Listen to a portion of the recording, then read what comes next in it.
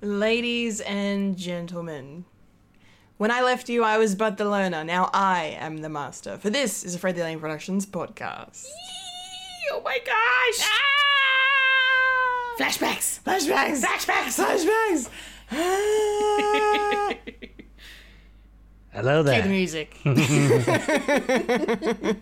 I don't know what we're yelling about! We came, we saw, we kicked its ass! Wait a minute, Doc. Are you telling me you built a time machine? Kind of a DeLorean? The way I see it, if you're gonna build a time machine into a car, why not do it with some style? Who is this? What's your operating number? Boring conversation anyway. Look, we're gonna have company! Loud noises! Hello. Hi! Is Godzilla.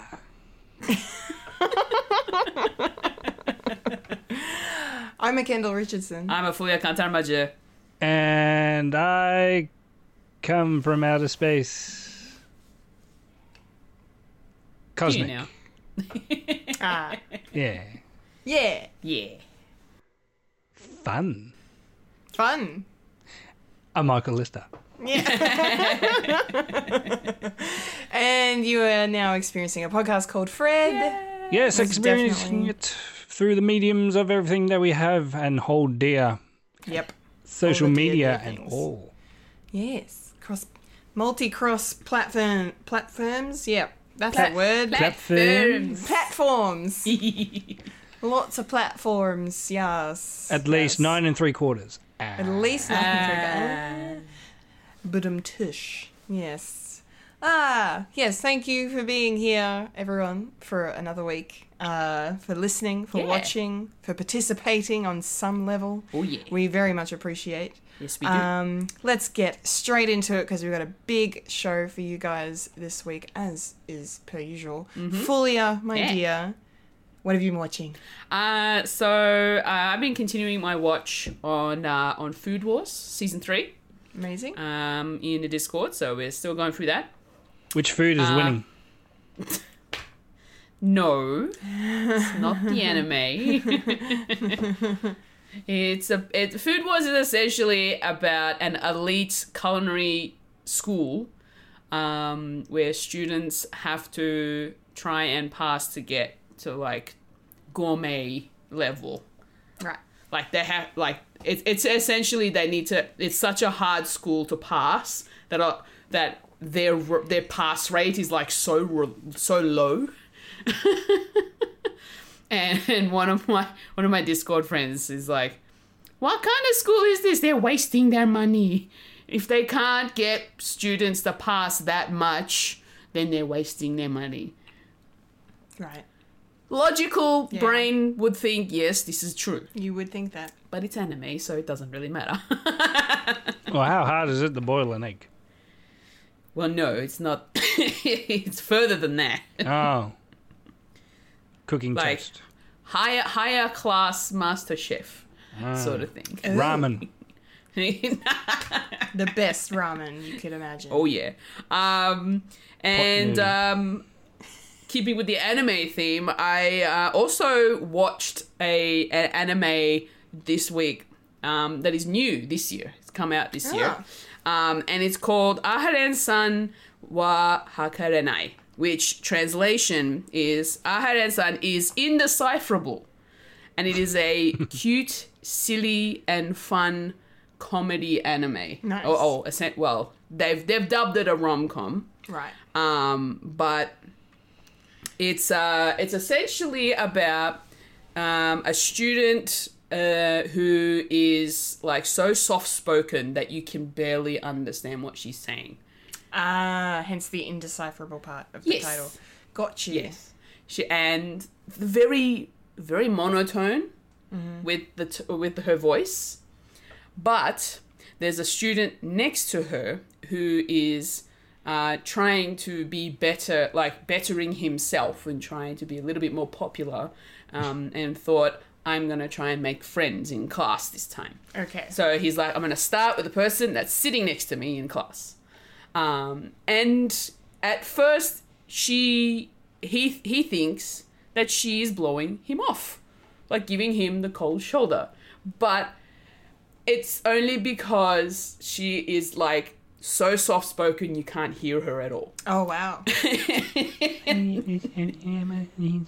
Even quieter than that, essentially like nothing. You hear nothing. Isn't there like a character in some American animation that's like that? I feel like there is. Yes. Police Academy. Oh, yeah, kind of like, yeah. I was thinking of someone else, but yeah, Police Academy is, there's that Hooks. character there. Yes. I want to be a police officer. She's so amazing. Yes. And and so her name's Aharen. So Aharen-san, she's so small. She's like a little doll. Like compared to Raido, which is the guy's name, he's tall, like Michael tall. And she is like tiny. But they're in the same class. Like, it doesn't make sense. Like, as in year level. They're in the same year level. It makes no sense to me. Yeah. But she's so cute. Aww. She's so adorable. And then they try to find ways to communicate. They try to find ways to study together and just be friends and all that sort of stuff. So it's a cute little adventure. The first 10 episodes are currently up on Crunchyroll. And it's still ongoing at the moment. It's only the first season. Cool. And I'm loving it. It's Great. so good. And then the last thing I'll mention is I finished watching High Score on Netflix. Yes. And you got a little glimpse of that, I Kendall. did. I did. It was cool. Yeah. So I managed to finish that off. And yeah, I'm just amazed at these people that came up with all these different games back in the day. It's kind of mind-blowing. Really is. Yeah. It really is. And I the episode that I remember, it came up when I finished it off, Doom. My first person shooter game I played back in the day. I just remembered the gun in front and then just sort of like going around and shooting things and people. Yes. Yes. Oh man, those were the days. That they were. Oh wow. I never played first person shooters since then. I wonder why. Yeah. Sorry, it's only And demons from hell. Yeah, right. Only. Only, yeah. Yeah. And it's also like a reminder of the fact that a lot of people, if you can make the game, other people can hack it and mod it. Yeah. and make a different version of that game, which is so crazy. That is very cool, yeah. Teletubbies was my favourite. Teletubbies. Yeah. You mow down some Teletubbies. Yeah. With a BFG. Yes. Yeah. So yeah, that's what I've been watching this week. Great. Yeah. Thank you very much for sharing. Michael, Hello. what have you been watching? Not much. My show has started their rehearsals, so been getting into that territory of being creative instead of sitting down and watching stuff. But I will say my little girl is really into Ghostbusters at the moment. Yeah. Oh. That's awesome. She watched it from a very young age and not really getting it. But she got hands on the Switch, and I've actually got the Ghostbusters game on the Switch, so she's been playing that. And I showed her the cartoon for the first time, and she was really interested in that. Nice. Yeah, because on the Ghostbusters YouTube channel, they actually released a couple of their cartoons of the real Ghostbusters and also Extreme Ghostbusters, which haven't quite got to that bit yet, but still. And also showed her a little bit of the 2016 Ghostbusters as well. Oh, yeah. Yeah, no. Yeah, daughter of my own heart. So, Daddy's little girl. yeah. Still. She just went back to playing Nintendo. It's either a choice of playing the Nintendo or reading a book. She always goes for the Nintendo. Unless I hide the Switch. And then she's like, where's the Switch? It's like, needs batteries. Yeah, so I've been watching Ghostbusters. And I suppose that's it, really. Besides watching the stuff that I have been seeing for this particular podcast that I'm on. Also, all caught up with The Boys so far. I was about to make a not-so-subtle cough that sounded remarkably similar to the phrase "the boys," just to see if you would maybe pick up on it. Yeah. I've been watching The Boys, but Good. I don't know. Last time we were talking, you weren't up to date, so I'm up to date now. including the one that came out, including Cool. Friday. Yes, I'm up to date. Sweet. So Yeah. I'll pass it over to you, Kendall. I was going to let you talk about it. Well, I don't really, have too much to say about it other than I'm enjoying it a lot. Yes. Yeah, like episode 4 was amazing. Yeah, really, really good. And episode 5 was also very, very, very good. Things are getting out of fucking control quite rapidly. In more ways than one. In more ways than one, but it's just an absolutely fantastic show. At least they're not rushing it. Russia, I see what you did there. Thank you. Yeah. I didn't. I know you don't watch it. Even though watch it. But I will tell you this: they finally brought Jensen in like the in not a flashback. Okay. So he's in the show now, proper main timeline. Yeah. Cool. Yeah, and he's got some new powers. Soldier Boy does that are pretty lethal.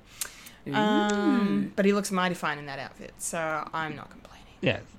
It's a shame that he cut down the beard. I was hoping for scraggly beard superhero. Yeah, he went for a visit and got his suit back, and somewhere down the line stopped at a barber and somehow paid for that. But yeah, Surely he does it like Superman. He has the laser eyes for his beard. So Yeah. surely he would use his power of atomic bomb, and he shaves when he explodes. he just focuses it on where the hair comes out and removes it that way. Yeah. Yeah. So, yes, apart from The Boys, I've been watching a bunch of stuff. I will mention I went to the movies twice in the last 2 weeks. Last week, I should say. It's just 2 times. I finally saw Top Gun Maverick. Cool. So jelly. Wow. Go see it. Just go. I know. Please. I know. It's, actually as good as everyone says. And it has no fucking right to be that good. Absolutely none. No right whatsoever. How dare the writers? How dare they? No, I've been comparing it to Cobra Kai. Like, in terms of the quality of, putting out a sequel to something from, over 30, nearly 40 years ago. Decades later. It is that kind of quality of a delayed sequel. It's the movie version of Cobra Kai. It's fantastic. Okay. Yeah, it pays such a beautiful tribute and homage to the first film in all the right ways. Sometimes it feels a little, because they do some beats that are the same from the first one. They kind of hit the same beats a little bit, and sometimes that can feel a little too much. But it doesn't really take away from the overall film and experience, and the fact that they actually put the fucking actors up in these jets. They're not flying obviously themselves, but I heard that. I was gonna say, can't hear the rain.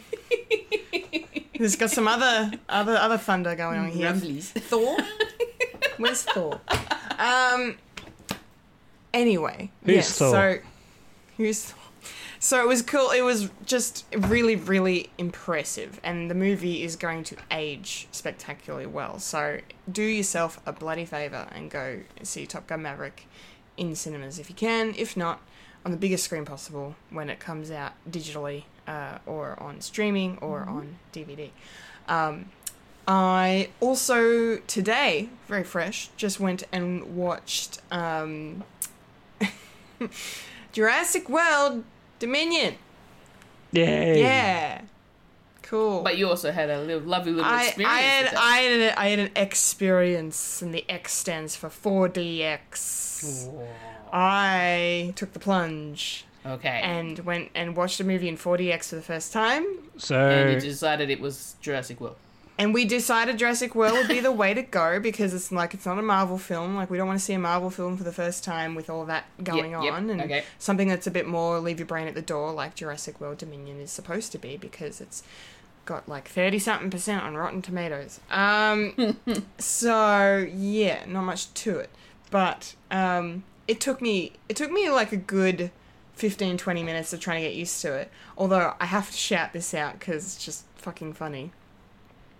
They started playing Lightyear instead of Jurassic World. Oh, no. And literally the entire cinema was like, Are we in the wrong cinema? Yeah, I literally... Well, you know what? I noticed before everyone else, because I'm that much of a movie nerd, that the Disney logo started, and I'm like, Jurassic World is produced by Universal. What's going on here? And I checked my tickets, I'm like, no, we're in the right cinema. Like, they only have one 4DX cinema here. What the fuck? And then... Oh, no. Yeah. So, and then we lost like 15 minutes of time. I've seen the opening of Lightyear. No! Like the first 10 minutes. So that was sick. In 4DX, it moves a lot. Yeah, that's fun. But finally, the lovely people there at the movies got their shit together and put the right movie on. So thank God it worked out in the end. But the 4DX experience was very interesting. It did take me a while to get used to the shaking and the moving. Mm-hmm. I loved the effect of the wind and the water. That was the coolest thing for me.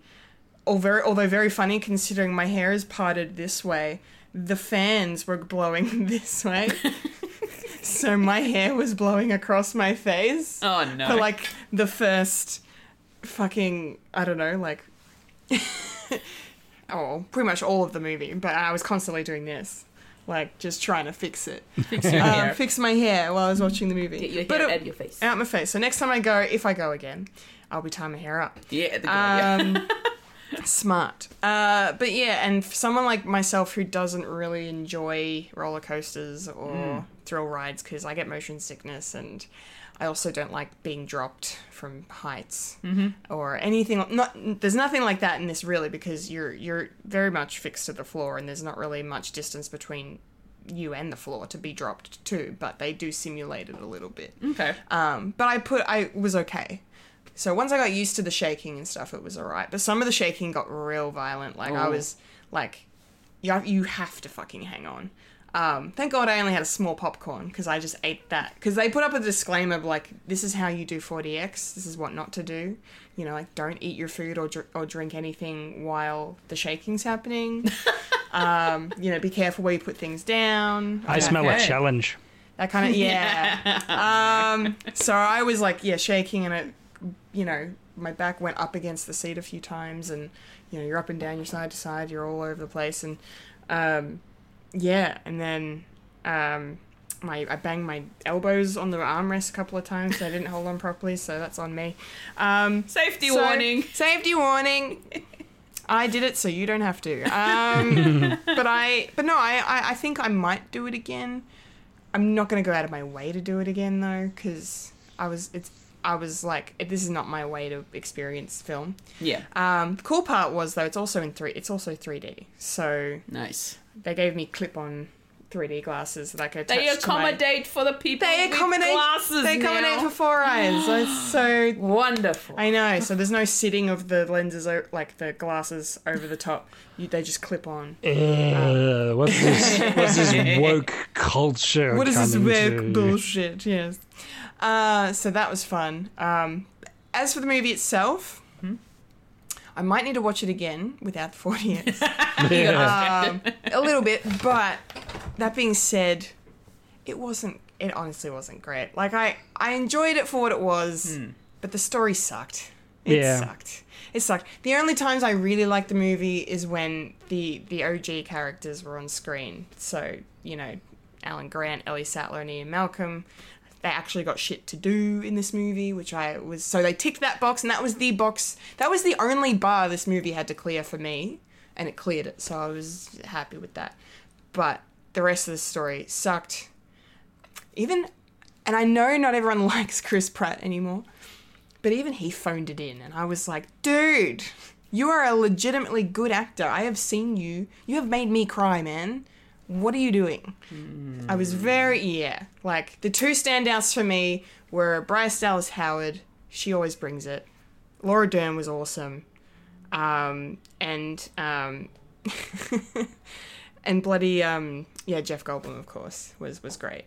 Like, that's a shame. It's just the dialogue fucking sucked. The story was shit, dialogue sucked. And then some of the actors phoned it in real hardcore. But some of the dinosaur scenes were good and fun, but it didn't hit all of the nostalgic beats that I wanted it to. It hit a couple, but not all of them. So. Okay. So yeah, I mean, if you're a fan of the franchise, definitely go see it. Be a completionist and watch it and all that. But complete the trilogy. Complete or the, how do you say trilogy? A trilogy of 6 films. Hexology, maybe. Yeah, I guess something like that.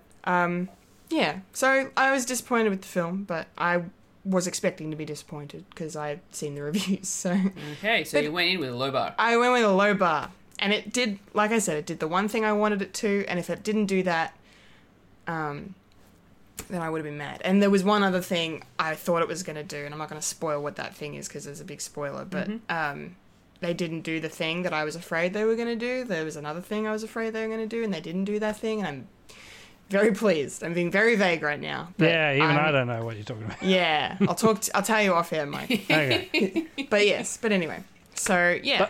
But I will say this. Yes. Why is it called Jurassic? Surely it should be one higher than that. What, Triassic? Well, Capacious or whatever. You mean Cretaceous? Cretaceous, yeah. Somehow Cretaceous Park doesn't roll off the tongue the same way, I guess. But it would make sense because that was... That's the more recent period, yeah, and where a lot of the dinosaurs that are in the movies come from is from the Cretaceous period. I'm fairly certain. Correct me if I'm wrong, dinosaur nerds, but I think that's how it works. Dinosaur nerds. I can't remember. But paleontology? Paleontologists. Yeah. Yes. Dinosaur nerds. Dinosaur nerds. We love them. I used to be one. All right, that's enough for me, because if we go through everything else I watched, we'll be here for a while.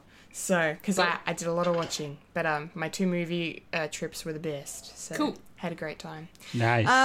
Cool. All right. Well, let's just get right into it, shall we? It's time for the week that was in the nerdy news.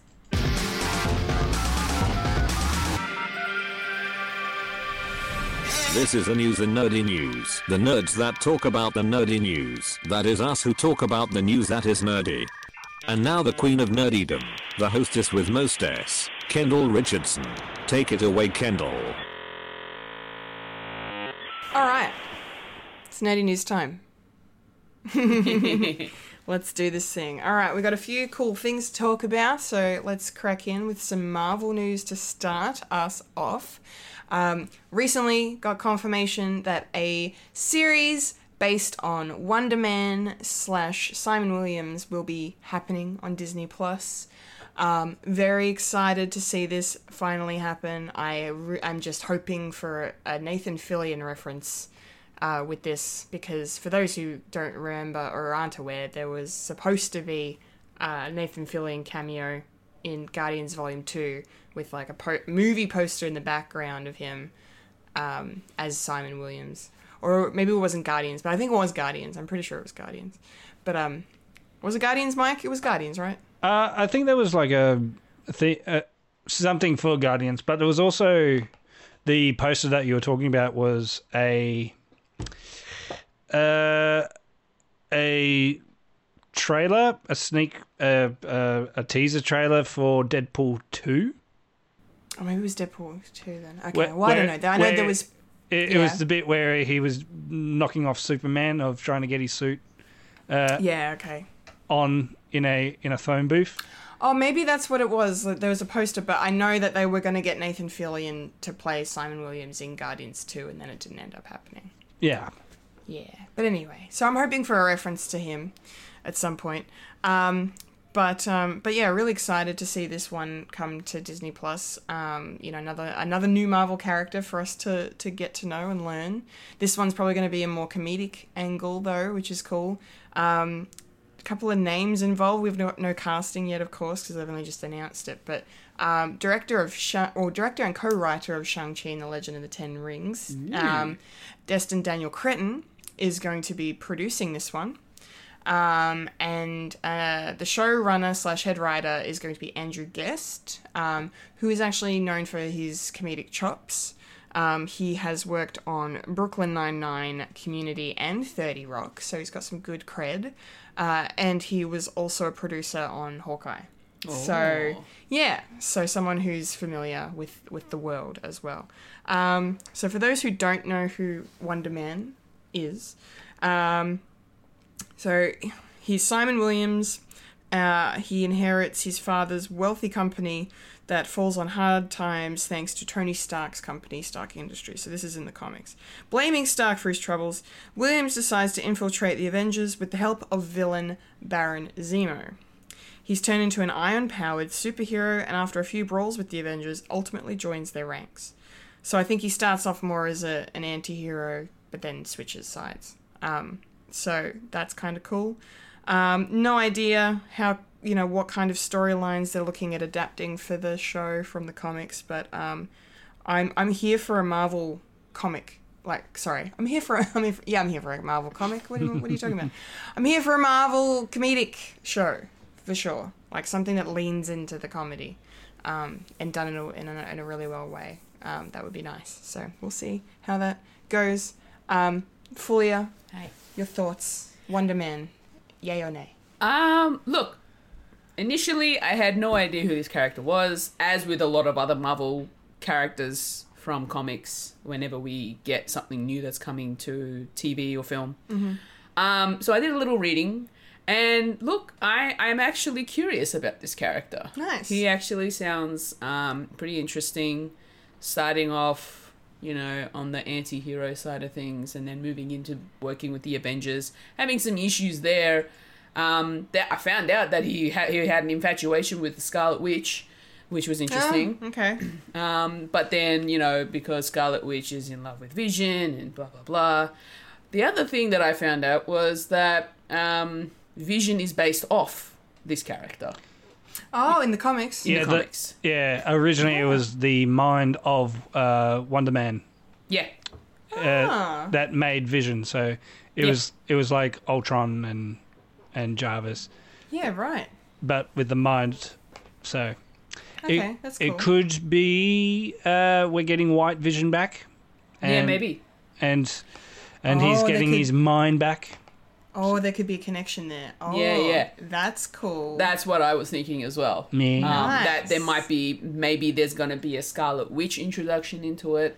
I don't know where they're going to begin with this particular show. Right. Like in terms of where in Wonder Man's sort of history, I suppose, that we're going to start seeing, whether we're going to get the origin story first, or whether we're going to be sort of like smack into the middle of it, where they're in the Avengers or something like that.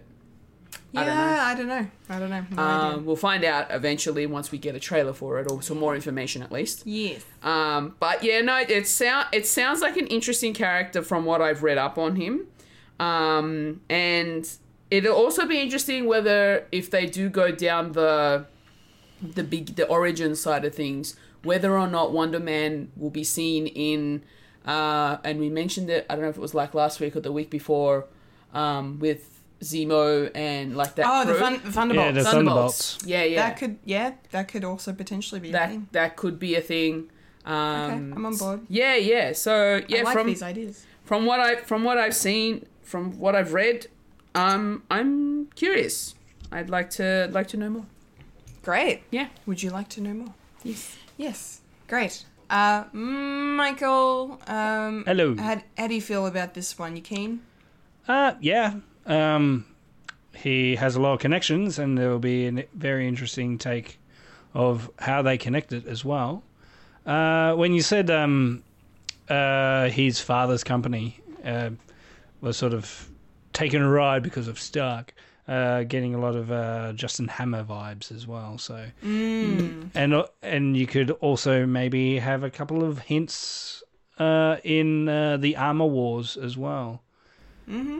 Yeah, another connection. Because all of them are sort of all the like the tech industries are sort of fighting for dominance now that there's not really Stark Industries anymore. Yeah, good point. That'd be an interesting storyline to go down, see how that plays out. Yes.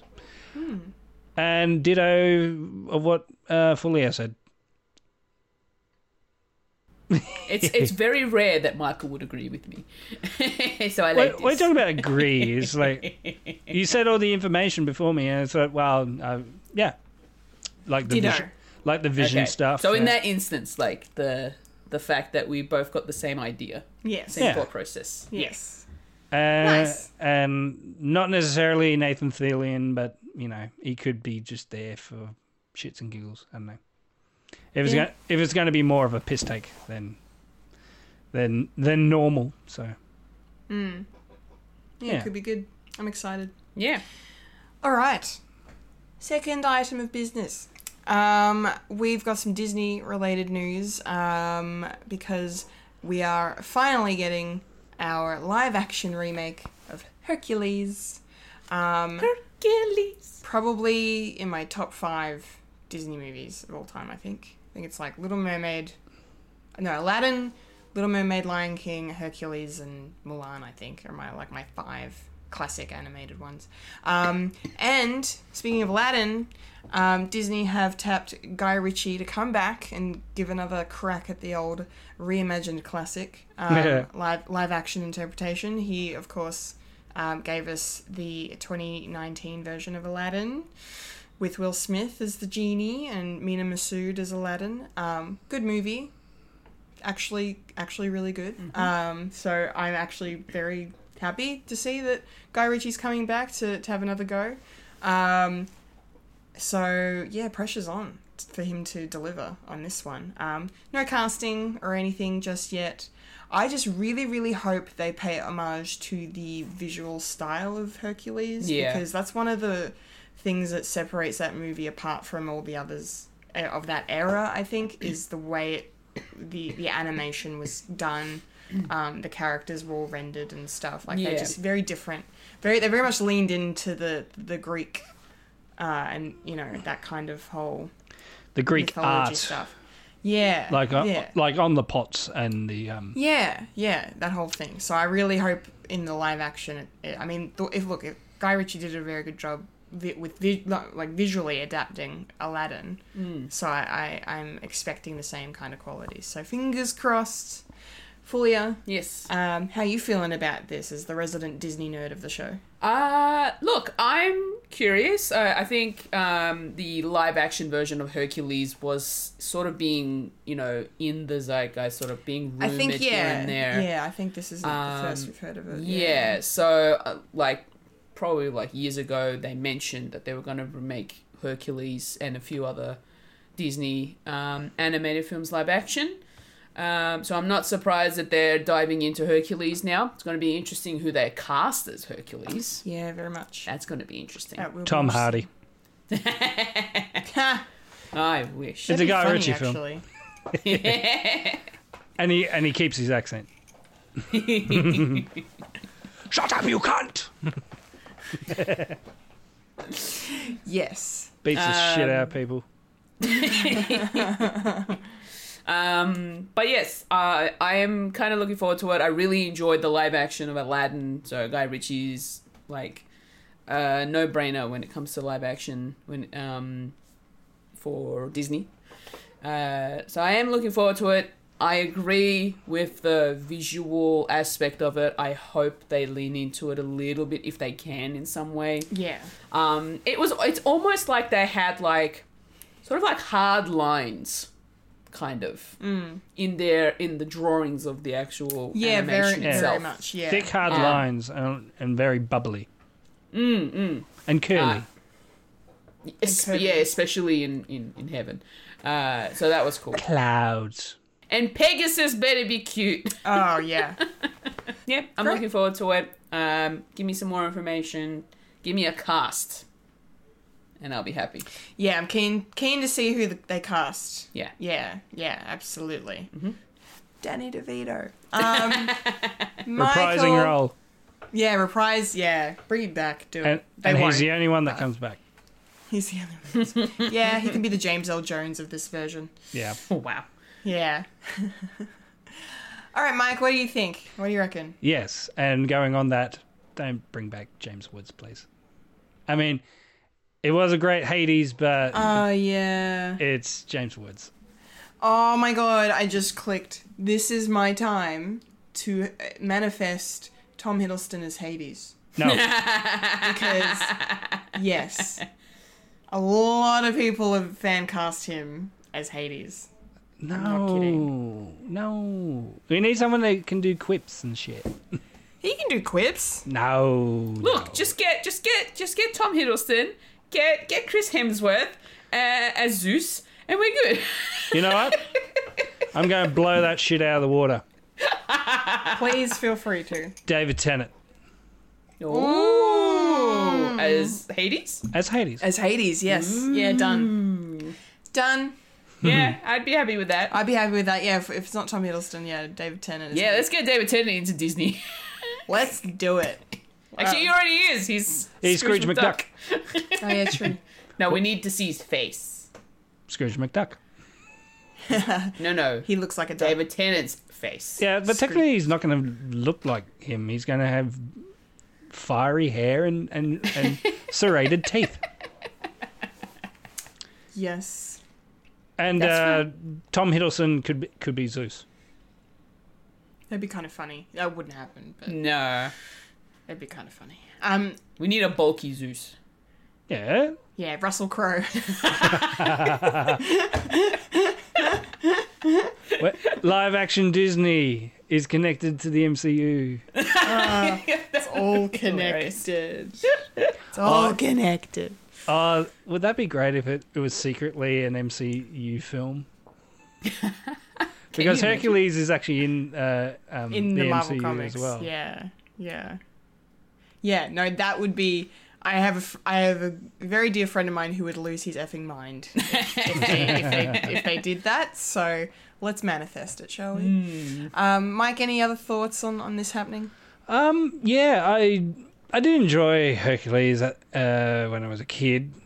Songs are very catchy, so hopefully they'll keep them. And yeah, bring back Danny DeVito as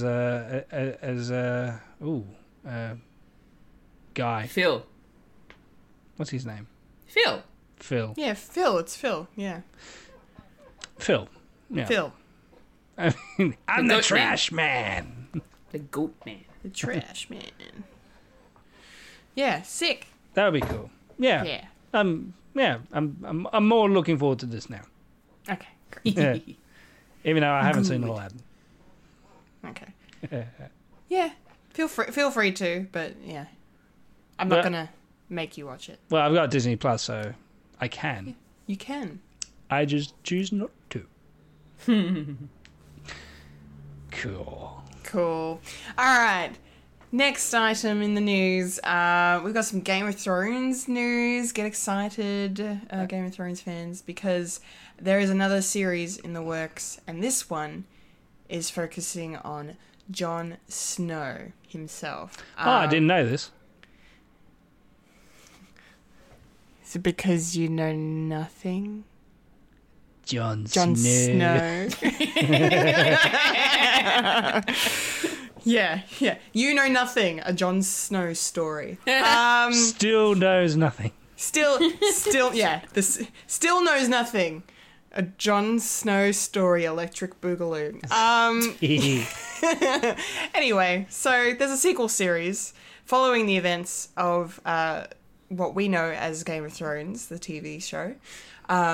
Kit Harington is reportedly going to be reprising his role, of course, so it will be set not long after the events of the tremendously terrible ending that was season 8. Yes, we love to see it. So yeah, I don't know. So they haven't said anything else other than that. They haven't announced any writers, any showrunners, any producers, whether or not Benioff and Weiss are involved. Fucking praise. Yeah. Rectify. Pray. No, keep them out of it. Redemption story. No redemption. They get zero redemption. Okay? Get zero redemption here. None from me. No mercy from me here. But yeah, I'm excited. Like, if Kit Harington's signing on, then it must be good. Like, whatever the pitch was, it must be good, because I think everyone knows that the actors reacted kind of mixed to the material they had to work with at the end of the show. So, but yeah, I don't know.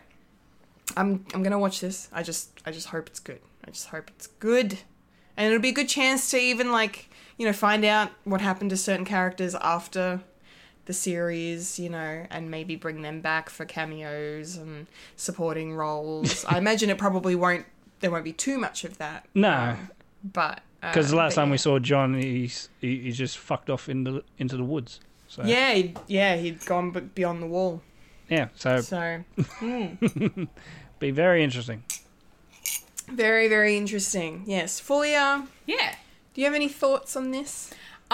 Look, I know of the character. I have watched the first half of Game of Thrones. The good half. The good half. Oh, sorry, spoilers, of course.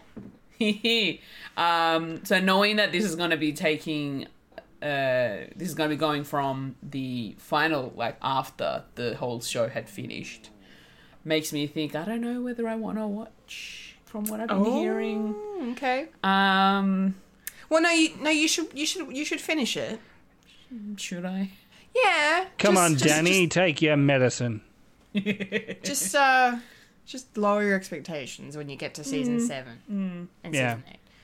Because it's fucking amazing up until season 6.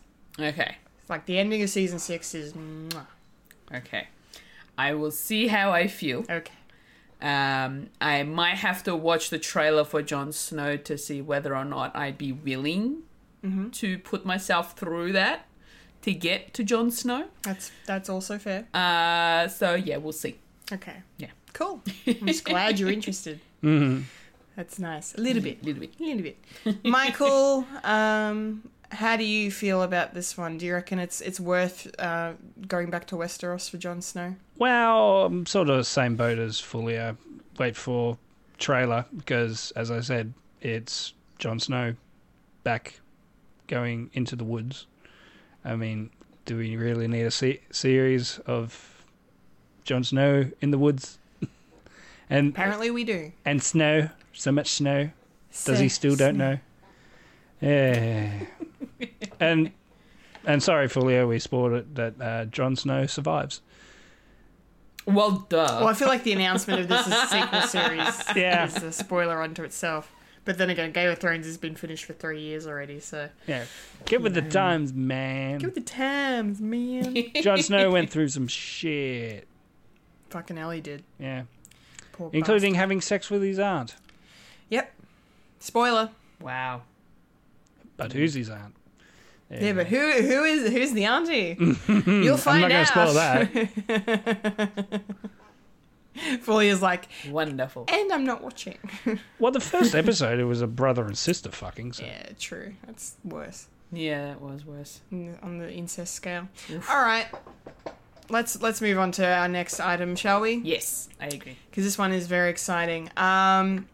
Earlier in the week, it was announced that Nickelodeon is going to be giving us 3 Avatar: The Last Airbender movies. Freaking fantastic.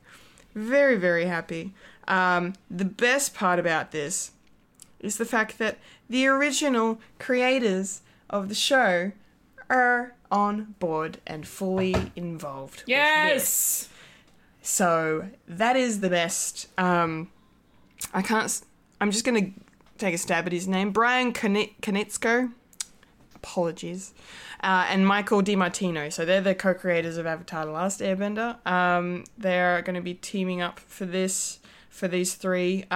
We don't know sort of what they're going to be involving, but they did say recently that one of the three films is actually going to be a follow-up film to the events of The Legend of Korra. Ooh, yeah. So, yes, because, Korra, a lot of people talk about the cliffhanger it kind of ended on. Oh, yeah. I know what that cliffhanger is, even though I'm not up to that part of my Avatar rewatch yet. Well, Avatar watch, because it's my first time. But yes, so people are losing their shit. Very, very excited to see this is all happening. Hopefully they can get some of the voice actors back on board to reprise their roles as well. That'd be lovely. And yeah, I think this is great news, especially following the creators' departure from the live action Netflix series that's currently filming right now. So it's wrapped filming, actually. It's wrapped. Yeah. Thank you. I got a tweet saying, it's done. It's done. And we pray to the gods of post-production. Yes. Fulia, how does this make you happy? It looks like it makes you happy. It does. I'm really looking forward to it. It's been a long time since I last actually watched through Avatar: The Last Airbender and Legend of Korra, which I feel like now I'm going to have to do a rewatch to remind myself of why I love it so much. But I am definitely looking forward to films of the show.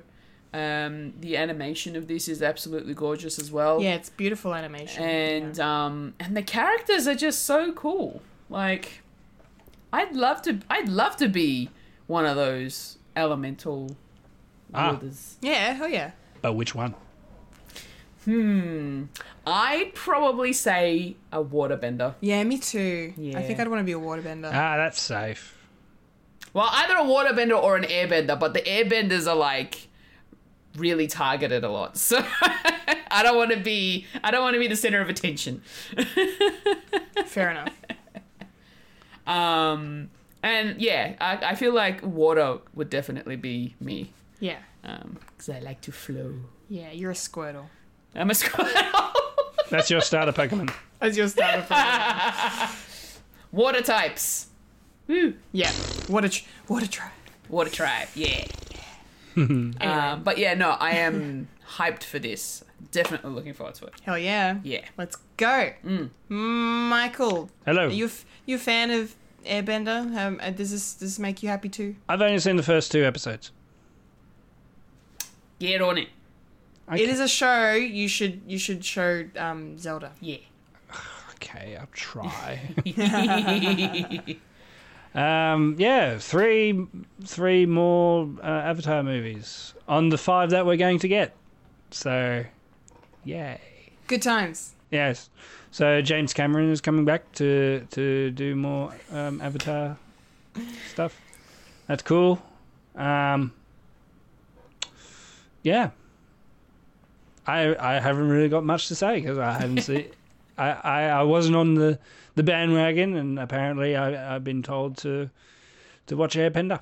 As someone who was never on the bandwagon up until like 2 months ago, yes, you should definitely get on that. That's a bandwagon you want to be on. The story's really good. It's a really good story. Okay. Yes, it is as good as everyone says. Yeah. Yeah. I haven't even seen Firefly yet, so calm your jets. Right, Firefly first, Serenity, and then Airbender. Well, Firefly is on Disney Plus, so I don't really have much of an excuse to do that. Damn right. Is Serenity on? Should be. Maybe, I don't know. That could be different because I think it's. I think it was produced. I think it was distributed by Universal or Sony. I think, but I could be wrong. But Firefly was a Fox production. No, only Firefly. Yeah, I thought so. Yeah. Then I won't know how it ends. He's a leaf on the wind. That's all you need to know. Sorry. I want to bring the room down. All I know is that someone did a muck-up pop vinyl of... Yep. Of my favorite character in Firefly. Anyway, let's stop. Let's stop that train of thought. Yes, I'll get upset. Please. Let's not do that. Let's not do that because we got one more thing to talk about in the news. Speaking of knives. Or a metal pole going through your chest. Shut up. During the week, Rian Johnson finally unveiled to the masses the title for the sequel, as it were, to Knives Out. And it's very, very curious. But I'm keen. I'm on board. It's called Glass Onion: A Knives Out Mystery. Onions have layers. Yeah. Ogres have layers. Ogres are like onions. There's going to be lots of layers to this mystery. Lots of layers, yes. So, yeah. But so transparent.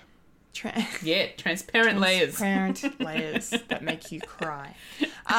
So, yeah, I'm really curious as to what this title is referring to. I'm so happy that this is continuing, this series. Knives Out was one of the best movies of 2019, I think, that wasn't a franchise. Funny, now he's a franchise. And, Daniel Craig's performance as Benoit Blanc. Benoit Blanc. Foghorn Leghorn, yeah. Just like, I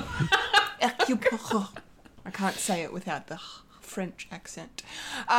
Very cool to see his performance in that movie, and the fact that he's reprising his role is just awesome. And the cast was also, I don't know if it had already been announced that these actors were a part of this project, but it was mentioned in the little tease trailer that announced the title. But basically, it's going to take place in Greece, which is cool. So Benoit Blanc is going to be in Greece trying to solve a mystery. On a boat. On a boat. So it's Death on the Nile, is it? Yeah, because the Nile just Death in the Mediterranean. They're just going for the Death on the Mediterranean. References here. But the cast is really, really stacked, guys, because we've got Edward Norton, Janelle Monáe, Dave Bautista, Catherine Hahn, Leslie Odom Jr., Kate Hudson, Jessica Henwick, and Madeline Klein on top of Daniel Craig. So, yeah, good shit. Did you say Ethan Hawke? No, I did not. He's on there too. Yeah, he should be on there. Well, he's not in this article. Well, the article's wrong then. Well, the article's wrong. Because I saw images of the production and Ethan Hawke's there. The article's wrong. Yeah, let me check. Let me fact check on the fly. Yeah, okay, he's name number 2 on the IMDb. We win well the done, actuallys. He has his from what we saw in the photos. He's got his hair tied back in the ponytail. Ah, cool. Yeah, nice. But yeah. Exciting stuff. Netflix sequel. Let's hit it. Fulia, I know you're keen for this. I'm so excited. Yeah, can't wait. Right? I absolutely loved the first one, Knives Out. So much fun. And being able to get another sequel, like, oh my goodness. Daniel Craig is awesome as Benoit Blanc. So good. And just his accent, it's just so southern. Yeah. So good. Yeah. So great. Yeah, I'm very curious to know what they're referencing in terms of Glass Onion. Maybe it's an heirloom of some sort. Potentially. Maybe it's just a metaphor for something. I don't know. Could be. But... Or it could be both, like in Knives Out, they had a fucking chair made out of knives and then, it was also a line of dialogue. True. So... It could be. I don't know what it is about these kind of like murder mystery type, Agatha Christie type things. I'm really enjoying them. They're fun. Within the last few years, and I need more now. Well, you're getting more because there's a third film that's going to be coming after this one. So, yeah. I am excited. Strap in, Fulia. I am very excited. I cannot wait. Let's do this. Let's do it. Let's do it. Mike, are you a fan of this now franchise? Are you excited for this one? I am. I don't want it to be a franchise sort of thing. I mean, you probably don't need the connection of saying, "Oh, it's a Knives Out mystery."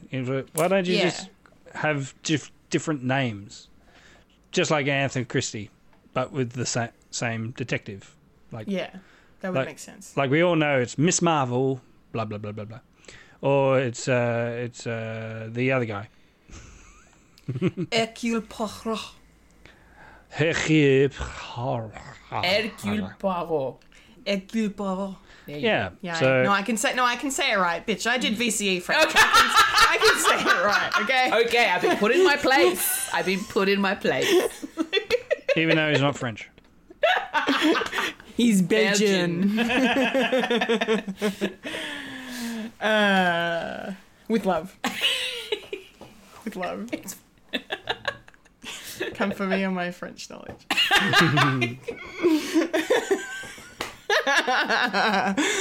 Anyway, Michael, go on. That's right.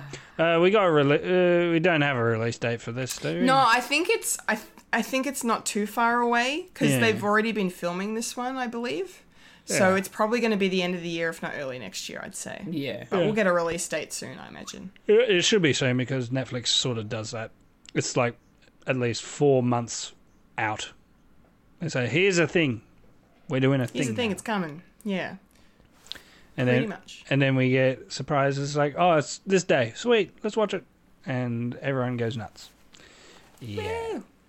I like it when Netflix does that. It's like, all right, so here's a trailer. It's coming in a month or it's coming in 2 months. It's not like, some movies where they give you a trailer and it's like, it's not coming out for another year. A whole year? It's a bit like Thor Love and Thunder. So we got a string of trailers like coming out within 1 month of each other. Yeah, they really packed those ones in together tightly for some reason. Yes. Anyway, Gold Leader. Yeah. I think that's the nerdy news done. Uh-huh. Yes. I think we're done. We're done and dusted. Which means now, of course, it's time to roll on up to the trailer park. Rolling up to the trailer park where we all park all the trailers. Hee-ha. Alright, it's trailer park time. 3 trailers for you as per usual, starting with our first look at, and speaking of Netflix, upcoming Netflix production of Matilda the Musical. Hell to the yes. I'm sure I can speak for all of us here when I say that Matilda is very much important and nostalgic for us. I personally, read the book a lot when I was in primary school. The movie, of course, was a big part of my adolescence.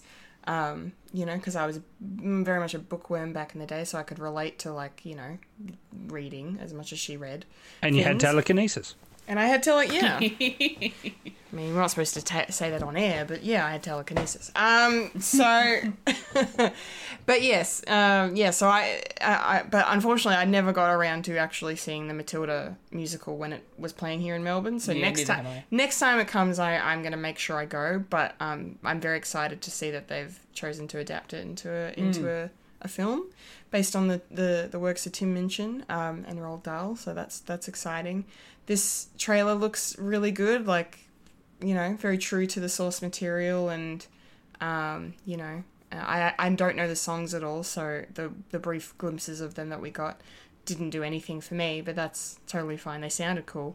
I mean, it's Tim Minchin. It's gonna be great, and it's just a great story. But I'm very excited, mostly for the casting, because there are 2 actresses I recognized. The first being Lashana Lynch. So Maria Rambeau herself is playing Miss Honey in this, which is really cool. And then the other one, of course, and then I will throw to Fulia for her thoughts because her reaction was great. Emma Thompson is the Trunchbull. Holy crap! Yes, 1,000 times yes, please. I can't wait to watch this. What do you think, Fulia? I'm like you. I never got to see Matilda the musical, but I am very keen to see it. The trailer looked really cool, really good. Definitely hits on the nostalgia strings for me as well, because I never actually read the book, but I watched the movie a few times growing up, and I really enjoyed it. And always prayed that I would never have a teacher or a principal like Miss Trunchbull. Oh, Jesus. And I'm glad I never did, until I got to high school. Wow. Did you get thrown over a fence? No. By your pigtails. Nothing like that. No. But the rules were very strict. Locked in the chokey? No chokies. No chokies? No chokies. Did they force feed you cake until you exploded? No. Then it's not exactly the same. Sorry to burst your bubble there. So. Yeah. But yeah, I am excited to see Matilda the musical come to life on our screens. It's going to be fun. Emma Thompson, holy crap. Like, what a transformation. They've done a very good job with the makeup. They really did. The moment I heard her voice, instantly I was like, no way. Yeah. My reaction, literally just like, it can't be. And then you were next to me as Kendall's like, yep, it is. Sure is. Wow. I can't wait, man. It's going to be fun. Yeah. Yeah. It's going to be a lot of fun. Yeah. A lot of fun. Michael, are you keen to check this one out? What did you think of the trailer? Definitely. I really like it. I'm the same. I didn't get to see the musical, but the songs are very catchy. I can't name any. I think there was like Revolting Children or something. But it's a double entendre where that's clever. Yeah, they're revolting and they're also revolting. Trunchbull, in the musical, they did a thing like Hairspray where it was played by a man. So I was thinking maybe they were going to do that, but it turned out to be Emma Thompson. Well, to that point, apparently Ray Fiennes was originally supposed to be the Trunchbull. There we go. So they were going to go that route originally, but I think there was like scheduling conflicts, I believe, with Mr. Fiennes, so he couldn't do it. But yeah, yes, trivia. Yeah, I think it's good, and we got a little comment from Maria S. The Matilda musical was great! Exclamation mark! Exclamation mark! Hi, hello, bestie. Hi, Maria. It's Marie. Marie, why do I call her Maria? I work with a Maria, and how do you solve a problem like wait, Maria? I'll make it up to her. Stella. Marie, 1,000 apologies, Marie. This is like the first time you've tuned in to watch us and commented, and I called you the wrong fucking name. How many years have I known you? Slap on the fucking wrist. Oh. And yeah, definitely. Being a 90s kid, of course, I'm well aware of the Matilda movie, and it's all Danny DeVito-esque stuff. Fulia says, hi, Marie. No, don't read it. Don't be Kevin Smith. Like, don't read the chat. Oh, sorry, but it's from your profile, okay? Sorry, I got confused. I'm doing spills and talking at the same time. I'm on the go. It's okay. I'm modding, so it's fine. Hi. Yeah, so definitely be watching this, and Marie says hello back. And let me do my thing. So yeah, definitely, and it'll be good to get my little girl into this as well. Yeah, absolutely. Yeah. Hopefully she doesn't get traumatized by the teachers, but that's fine. Yeah. And Marie also commented, being force-fed cake sounds like a dream. And did not notice it was Emma Thompson. Yeah, Emma Thompson. Unreal. I sort of knew it in her face because it was very heavy makeup, but I can tell those eyes. You can see the eyes, yeah. Ooh, wow.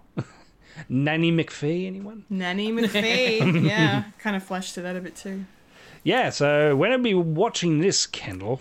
Yes, well, we will be definitely watching Matilda the Musical on Netflix when it drops on the 16th of December, just in time for Christmas. Yay! Christmas!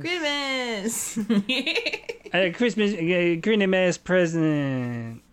Yeah, happy Christmas. All right, second trailer is a second trailer for Puss in Boots: The Last Wish. Puss in Boots. Yeah, he always says his name like that. Puss! It's fun! It's kind of fun. Yeah, so this trailer, very similar to the previous one we watched, starts the same. They just don't show all of the different lives that he's lost like the first one did.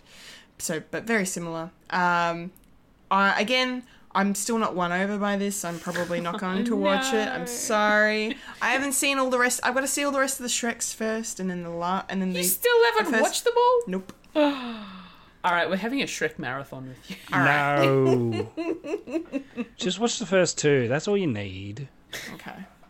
Well, I've seen number one like a million times, but I never. By the time the sequel started happening, I don't know. I just didn't watch them for some reason. But you got to see the second one. Everyone says the second one's quite good. Dare I say, better than the first one. That's a big call. It is. But it's not the first time I've heard someone say that though, so I should give it a look. Anyway, but yeah, look, I will say it looks like it's a fun film. It looks like if you're a fan of this character and this franchise, you're gonna have a great time. But my favorite thing about it is I just fucking love the animation style that they've chosen. Yeah. Because it is same but different. It is. To like the DreamWorks look and aesthetic. It has this kind of textured visual style to it that I think is really, really cool and kind of reminiscent of Into the Spider-Verse a little bit. Just a tiny smidge. But yeah, I love that aspect of it because it looks gorgeous. Yes, it really does. It looks really, really nice. So I hope DreamWorks stick to this style of animation going forward. I think it would be really cool. But yeah. Not for me just yet, but maybe once Fulia straps me down, Clockwork Orange style makes me watch all the Shrek movies, will be good. And you can also return the favor by getting Fulia to watch Clockwork Orange. Yeah. To get the reference. And no. Anyway, what do you reckon? What do you reckon? I know you're watching this. Like, oh yeah, 100%. I'm watching this. I've watched all of the Shreks. I've watched the first Puss in Boots film. I love them. And this one, the trailer just got me excited even more. Get to hear more of Antonio Banderas voicing Puss in Boots. And that's a good thing. And it's a very good thing. It's a very good thing. It's interesting to see that we get a bit more information about what's going to happen to Puss after he's died. He's had his last life taken away from him, but he can apparently get it back in some form. Don't know how that's going to work, but he has to live the life of a cat with a cat lady. Yeah, that was interesting. That was very interesting. So I'm kind of curious about that little scenario. I am also curious as to how he gets his boots back, his little outfit. Just like Obi-Wan Kenobi, he buries them in the desert. He turns away from the boots. Yeah. Yes. But you know, how can you say no to the kitty cute eyes? Yeah, Marie says like such pretty eyes. Such pretty eyes. Yeah, like this. No. You're not a cat person, are you? I love cats. I'm not a cat person, and I love Puss in Boots. Oh, okay. Topsy turvy. Yeah. Weird. But I am very much looking forward to it. I cannot wait. You're right, the animation style. Like, I was staring at the animation style, and I was looking, I'm like, this looks different. Same, but different. Like, my eyes was just trying to figure out what was going on. But it actually looked really cool. So I really enjoyed that. It's going to be interesting, so can't wait. Yeah, and friend of the show, Ash Lanky, says it looks pretty slick indeed. Hi, Ash. Lovely. Speaking of lovely, Michael, what are your thoughts? Yes, I'm very lovely. Yeah. I might watch it. You know, something for the kids. I'm at that age of my life now of showing stuff to kids. So... You have the excuse to watch kid movies because you have kids. True, but there are I do not have that excuse. You don't need that excuse. I don't need that excuse. You do it anyway. Exactly. Yeah, and sometimes I like to pre-watch some stuff just in case, you know. Okay. Maybe I pre-watch this one because, you know, there are some elements in this that I probably won't particularly like. So when are we... Well, probably not you, Kendall. But when are you going to avoid this movie? When am I going to avoid this film? Yes, great question. But then eventually watch. Because I will make her. I guess. Puss in Boots: The Last Wish will be in cinemas on the 22nd of September. Okay, not too far away. That's good. Yeah, it's like 3 months away. Is it a Netflix thing, sorry? No, the next thing is a Netflix thing. Thanks for the segue. Yes. Yeah. That was my intention all along. Yeah. This is my plan all along. Yes. So our third and final trailer for this week is our first look at an upcoming Netflix series, Kung Fu Panda: The Dragon Knight. I haven't seen Kung Fu Panda 2 or 3. Don't at me, bro.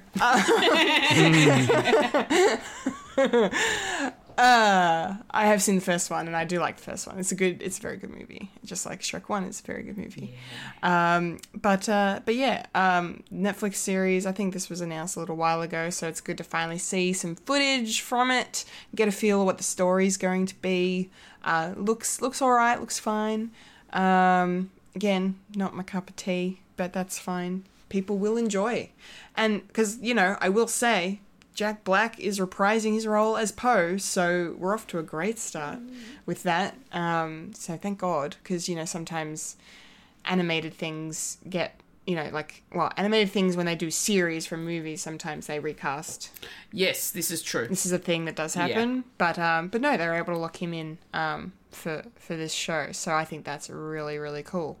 Yeah, it looks like it'll be fun, and again, if you're a fan of this, similar to what I said with Puss in Boots, if you're a fan of the franchise, I imagine you will get a kick out of it. I will say, I think Puss in Boots: The Last Wish looks better than this show does. If I'm going to compare the pair, that's just my thoughts. I mean, they're both DreamWorks, so... They are. Hence the comparison. Yeah. But yeah. I hope people enjoy it. Yes. Because, yeah, it looks like it might be fun, but I shall not be making the trip to my couch on that day to watch it. But I will. But you will, Fulia. What did you think? Okay. I have to admit, probably not the best looking story, I suppose. Yeah. Especially as a series. I absolutely love Kung Fu Panda. You know, I've watched all 3 of the films. I've also seen the little holiday special, I think it was. I'm not sure, that they did. And Jack Black is amazing as Poe. Yep. So fun, hilarious. Cannot wait to see what this one's about. Because I know that Kung Fu Panda has had a series before. Yes, it has. But I haven't personally watched that myself. Okay. But this one looks interesting. Kind of sad we don't get to see the Furious 5. Yeah, that was probably the thing that was missing from it for me. Yeah, but Yeah. I suppose they're trying to take it in a different direction, from what we're seeing in the story, especially. But the fact that we're still getting Jack Black, the fact that we're also getting, what's his name that plays his dad? Names to voices. That's Whereas not faces for... Names to faces. That's yes, where Michael goes. Ash does say he's keen for Kung Fu Panda, and the original Kung Fu Panda show was like 8 years ago and had Jack Black recast. Oh, okay. So similar to what I said. Yeah. James Hong. James Hong as Mr. Ping. Nice. Yeah. Does love James Hong. He's reprising his role as Mr. Ping, so that's also cool as Yeah. well. But it's got to be interesting because apparently Poe is getting fired from being the Dragon Warrior. His title's being revoked, which is funny. Now we've got to find out how he gets it back, even though, Poe is known for making his mistakes along the way. Especially when it comes to, things that the enemies want. They usually get it, and then eventually he will then save the day. So there's not going to be no surprise as to what the ending's going to be. Yeah. But it still looks like it's going to be a lot of fun. And I'm definitely looking forward to at least checking it out. Nice. Yeah. Excellent. Mike, what do you reckon about this one? You gonna watch it? Probably not for this one. It's cool that Jack Black is coming back to do it, but the animation style didn't really sit well with me. It kind of looks too janky for what it used to be. It didn't look like they put a lot of money into it. No. Yeah. Yeah, it's a bit weird. It's a bit like when Robert Williams came back to do the genie for King of Thieves. Oh, true. But the animation was still from the house that did the Aladdin TV show. Yeah. So Yeah. wasn't quite up to standard No. or anything like that. But it's cool that he comes back. So that's really not much that I can say. But I did enjoy the movie. And the second one was pretty good as well. Yeah. I haven't seen the third one, though. I'm going to say the third one's good, but I feel like the first and the second one's the better ones. Like Shrek. Compared to number 3. Number 3 is good because apparently he finds his original family, all the pandas. Cool. Yeah, they sort of did a thing at the end of the second one. There's the other pandas here. Ooh, make sure so they you kind come of back made it like for, a connection, yeah, for the third one. Yeah. But 1 and 2 of Kung Fu Panda, I think, are my favourites. I think they're the better ones. Yeah. Yeah. I mean, when you got Gary Oldman as the bad guy, that's You're cool. in for a good time. Yeah, that's cool. That's cool. So, when is this coming out on Netflix? It will be out very, very soon, actually. Kung Fu Panda The Dragon Knight will be dropping on Netflix on the 14th of July. Ooh, yay. Yeah. Birthday month. Birthday month. Early birthday present for Fulia. Yay. Excited for Happy belated birthday. No, early birthday. No, I don't think I said happy birthday last year. It's okay. It's fine. How thoughtful. All right, we're rolling on out of Trailer Park because it's time for a quickie review. Quickie review. It is now that time of the show where we finally can talk about Miss Marvel. Yes. Episode 2 dropped, and I have to look up the episode title because I forgot what it was called. I know it. It's on the tip of my tongue. Crushed. That was the name of episode 2, Crushed. Oh my gosh, so much crush. So much crunch. Oh. Can relate. Yeah. This was a really nice episode. So, Yeah. you know, episode 1 got us in the world, and this one helps to expand Yep. on that world and Kamala's life. I really liked it. I think I liked episode 1 more because it was just a really good introduction. But I like where the story is headed. You know, and I am enjoying her getting a feel for her powers, her just trying to navigate her family and try and figure out what the deal is with this bracelet that's giving her these abilities.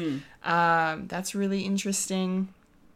And then, of course, her very, very adorable crush with Cameron. I probably said his name wrong. Apologies. Cameron. Cameron? Cameron. Cameron. Yeah. Cameron. Cameron, yeah. Cameron. Yeah. Yeah, he's cool.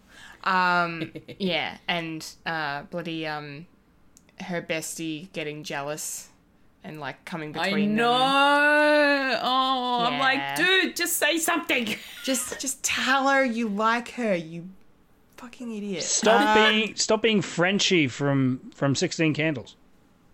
Yeah, literally. Don't do that. But yes.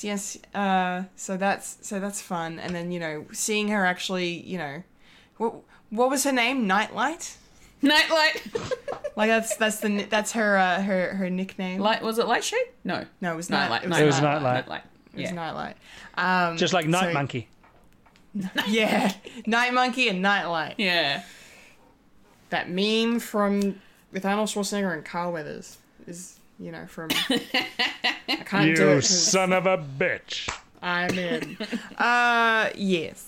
Yes, but no, yeah, it was really good. Like I enjoyed seeing her, you know, attempt to save someone. I mean, you know, I would call that a save because the kid did not die. He just went away with a sprained ankle. He Wow. he just hurt his ankle. That's a very low bar. It's a very low bar. At least he didn't die, I guess. The thought And was we got some confrontation with Damage Control. They've stepped up their game. Very interested in Kamala. So that's cool. But yeah, it was just fun. Like I'm just really enjoying this ride. Again, Iman Vellani continues to be a ray of sunshine. Very, very happy to have her in the MCU now. And I can't wait to see where this goes. I just really want a Carol Danvers cameo. I really want it. We may not get it that soon. no. Episode 6. Maybe at the end of the series of like a post-credit scene of it leading I'll into take it. to the Marvels. I'll bloody take it. Yeah. Give it to me. I'll take it. Yeah, great episode. 4 out of 5 from me. Fulia, what are your thoughts on Ms. Marvel? Oh my goodness. Good episode. Good. Very good episode. Yeah. Very relatable as well. Yes. In terms of like being a teenager, having a crush on someone. Oh, yeah. And then all of a sudden just being like all lovey-dovey at home, excited because, oh my gosh, he noticed me. It's nice. And that scene when she gets home, she's so happy, she's dancing around the house. Oh, I love that sequence. That was so cute. It was so cute. It was so cute. I love that. I feel bad for Bruno I know, poor Bruno. because Bruno's getting jealous, and you can really tell. And It's not half obvious. I'm just like screaming at the friggin' TV. It's like, Bruno, just tell her how you feel. Cringe. They almost had that in the first episode. So, I know. but then it didn't happen. No. And then Kamran comes along. Kamran! Because he has a car. Because he has a car. That's super cool. Oh, yeah, that was the thing I forgot to mention. The fact that his auntie is someone very well off. And high-tech. So, things are happening. He's a rich boy. He's a rich boy. Driving around a Porsche and gives permission for Kamala to learn how to drive in it. That was great. Yeah. Did not relate in that respect because there was no way that was ever going to happen to us. boy. But he seemed like a really nice guy. Yeah, super nice. And I don't know, like, the popular girls all of a sudden wanted him at the party, at the house party. But then he would rather hang out with the nerd, Yeah, which is cool. I like that. we like that. But then we find out at the end why. Yep. I was waiting for that worm to turn. Yeah. This is way too convenient. Yeah, a little bit. Yeah.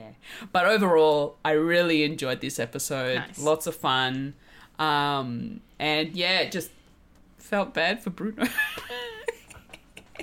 Poor Bruno. He's cute. He's cute. He's adorable. Gonna rate it? 4 out of 5. All right. Yeah. Fantastic. Thank you. Michael, what do you think of episode 2 of Ms. Marvel? Yeah, they definitely chucked the sort of teen drama right into third gear. Yep. They real did. And I was there going, I'm not going to say I can't relate because, yeah, I wasn't in that predicament in high school because I didn't really have much of crushes. It was just a bad time for me. But I've seen enough John Hughes movies to understand the premise of that. So, yeah, and Bruno just like moping is like, oh, God damn it, man. Grow some balls. But yeah, that's going to be an interesting thing. So I like the superhero aspect. I kind of like the sort of montage, like the sort of Shazam montage of a kid trying to learn like a new skill, and yeah. We don't talk about Bruno. Yeah, I know. Stop watching the chat. I mean, I haven't really got much to say. I remember you made me remember another thing that happened. During the training montage, they made a reference to Black Widow's death. Yeah, and I felt a little triggered. I was like, where? That's not cool. The part where like she's dangling off the side of the building and she's like, you have to let me go. Oh, It was funny, but yeah. But wow. hashtag too soon. what are you talking about? I know it's been 3 years. It's fine. Yeah. So, and yeah, her learning and then putting it into action, and her past is catching up on her. Well, her descendants are catching up with her. So it's moving into a very interesting direction. I think we're probably going to... I think with the high school drama thing, I think they're going to put that aside now. I think they're going to go towards more of the tackling with crowd control, with Damage control. And also what the bracelet is, and yeah, for sure. And the little subtle hint of saying, well, the power was within you all along. So I'm thinking, the bracelet is probably going to disappear or break or die or anything like that. It's like, no, the power is within you. And then she has a full power. As long as they do it better than they did in Doctor Strange with America Chavez, then I'll be happy. It's always been within you. And then she has the power that she has in the comics, where she has big hands and the big stretchy hands. And yeah. And she'll get a good suit. And where's she going to get her suit? That's going to be interesting. Well, I reckon we'll probably get it either in the next episode, so episode 3 or maybe 4. And it'll have something to do with Kamran. It will, definitely. Yeah. And the bombshell that we find out that they're related. They are related. And hang on, were they actually related, or was that a joke? No. Because the lady that Kamala was seeing, obviously ancestor, great grandmother, and then he said that that's his mum, aunt? his mum. So they're cousins, essentially. Wow. So basically, the entire joke when Kamala was like lying about Cameron to her brother, saying that they're cousins, was foreshadowing. Yeah. And then her brother saying, "Yeah, I think I do recognize you." Maybe it was true. This is Luke and Leia all over again. The one thing I don't know. This is Game of Thrones. You guys probably wouldn't have got this reference, but the fact that Kamala's brother, after meeting Kamran, mentions, "Oh yeah, I think I remember you." And then says, "Oh, we used to call you Haram Kamran." It's an Islamic joke. Well, please explain to us. No, because haram means that it's a sin. It's a haram. It's a sin. Yeah. Nice. Yeah. So that's what it translates to. So bad, basically. Bad. Yeah. Essentially, but like haram. Very bad. Very bad. Yeah. You are very bad. Haram Kamran. It comes up in the Quran and all that sort of stuff. Cool. So yeah. Okay, nice. Speaking of the religious stuff, I love the fact that they put in the Eid festival into this. Yeah. Yeah, and the washing. Yeah, they show like the mosque and how personally cool. I have never actually been in one before, like Me ever. either. No. But seeing that, it was really interesting to get that perspective as well. Yeah, it was very cool. I like that they decided to touch on the religious side of the show. Yeah, it's great. Yeah. Of the family. And I really liked that that Kamala made a joke about the fact that, the segregation prevents, I can't hear you because we're over here in these very poor conditions. Yeah.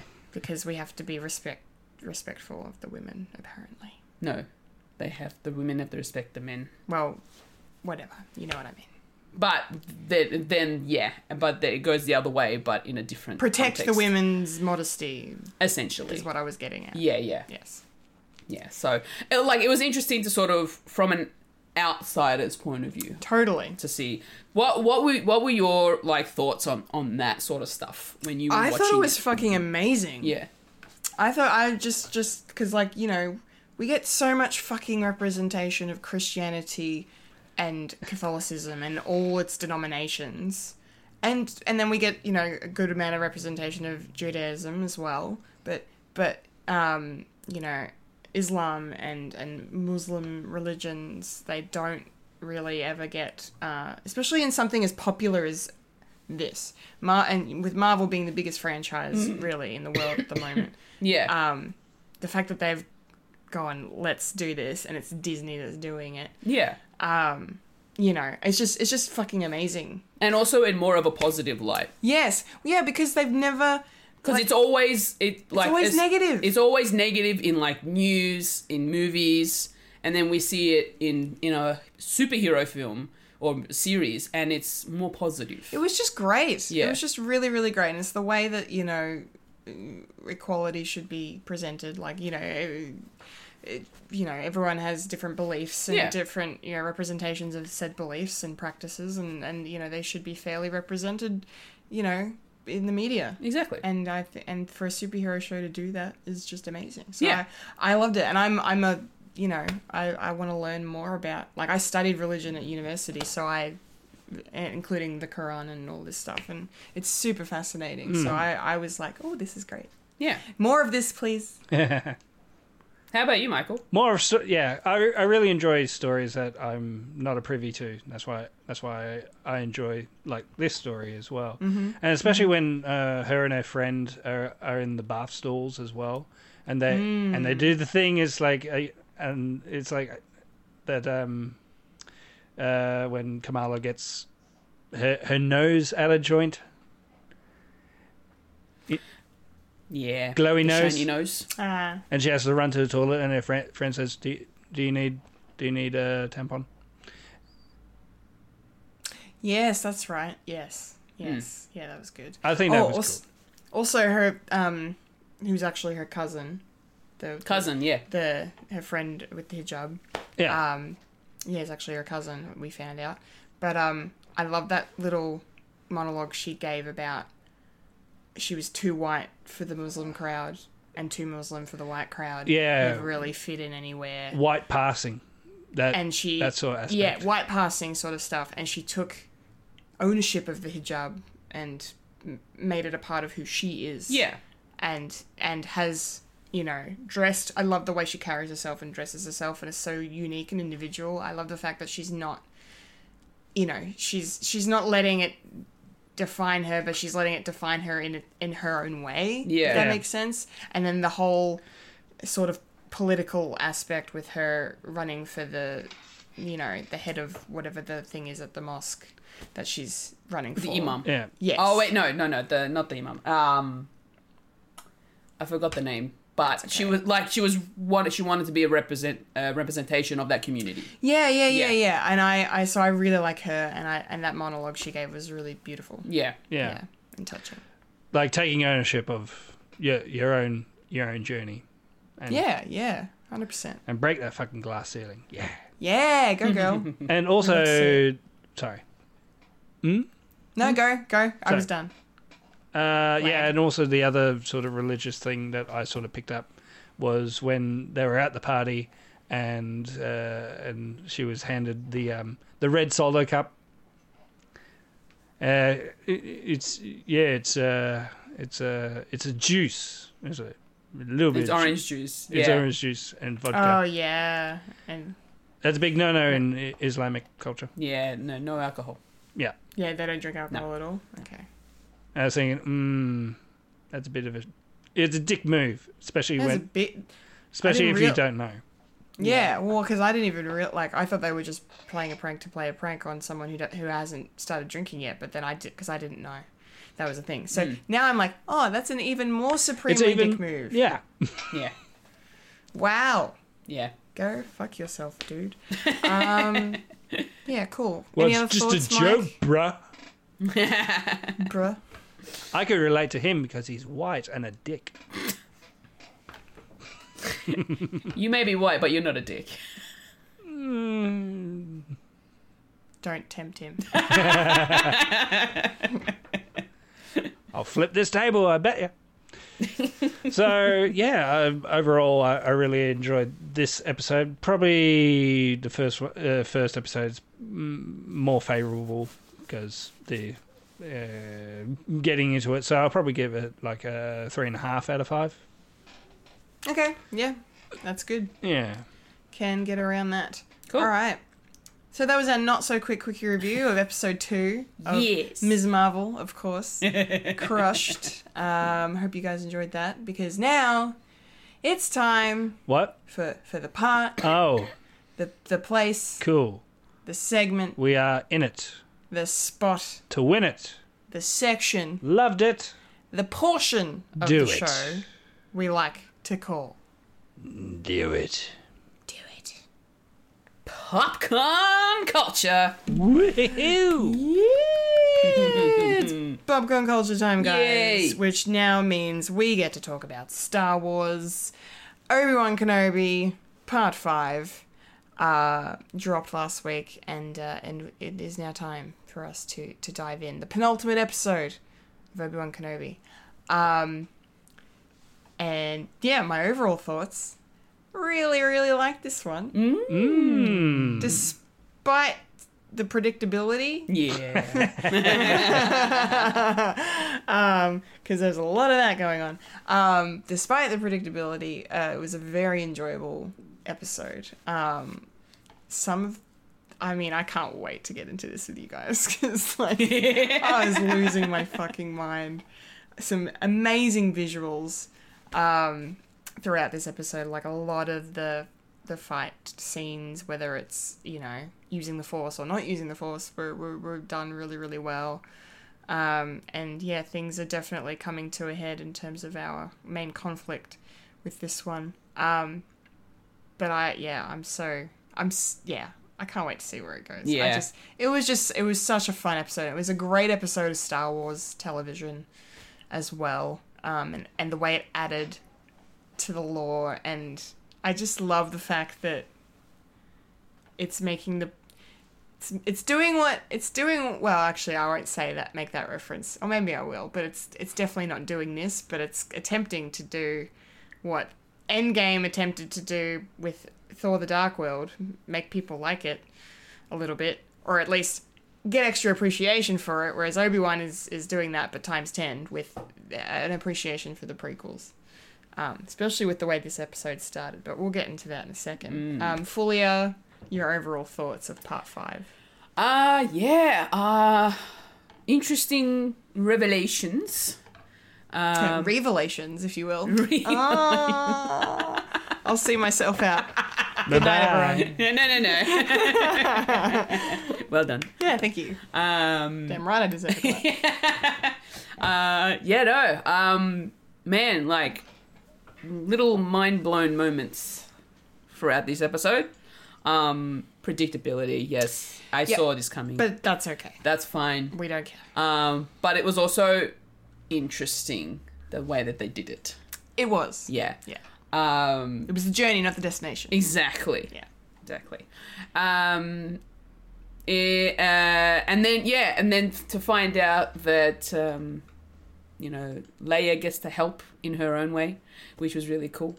Yeah, give her something to do. Yeah. That's cool. But because of that, we didn't get much of a speaking role from her. We didn't get much dialogue from her. No, she wasn't in this episode. No, she wasn't in the episode which was much. Totally fine. That's okay. Flashbacks. This is where we get Hayden Christensen, people. Oh, my God. Yes. Yes. So good. Stuff that could have been in the movies, but I think it was better that they put it in here because it makes more sense. So, yeah. Overall, really, really enjoyed this episode. Yeah. Yes. Nice. Yes. Hey, Michael, give us your overall thoughts of this one. What do you reckon? Yes, very much like this episode, the best. Definitely, dare I say, it's got me thinking of what the hell is going to happen in the next episode. Qui-Gon Jinn. Really? Is that it? Qui-Gon Jinn. And I don't know, something with Vader. Yes, the revelations of a particular character coming out, dare I say, called it, and also called their motives as well. Because I said that this series is about people pretending to be who they are and stuff. Mm-hmm. And I like it when I'm right. But, as I said, now that stuff has happened, so what's going to happen in the next one? Are we doing spoilers now? Yeah, spoilers. Let's do it. Let's go. So, Anakin Skywalker is Vader. Wait. Are you fucking with me right now? Are you serious? What? Holy crap. I haven't seen the prequels. Are you actually serious right now? Tja. I'm serious. Thanks, Siri.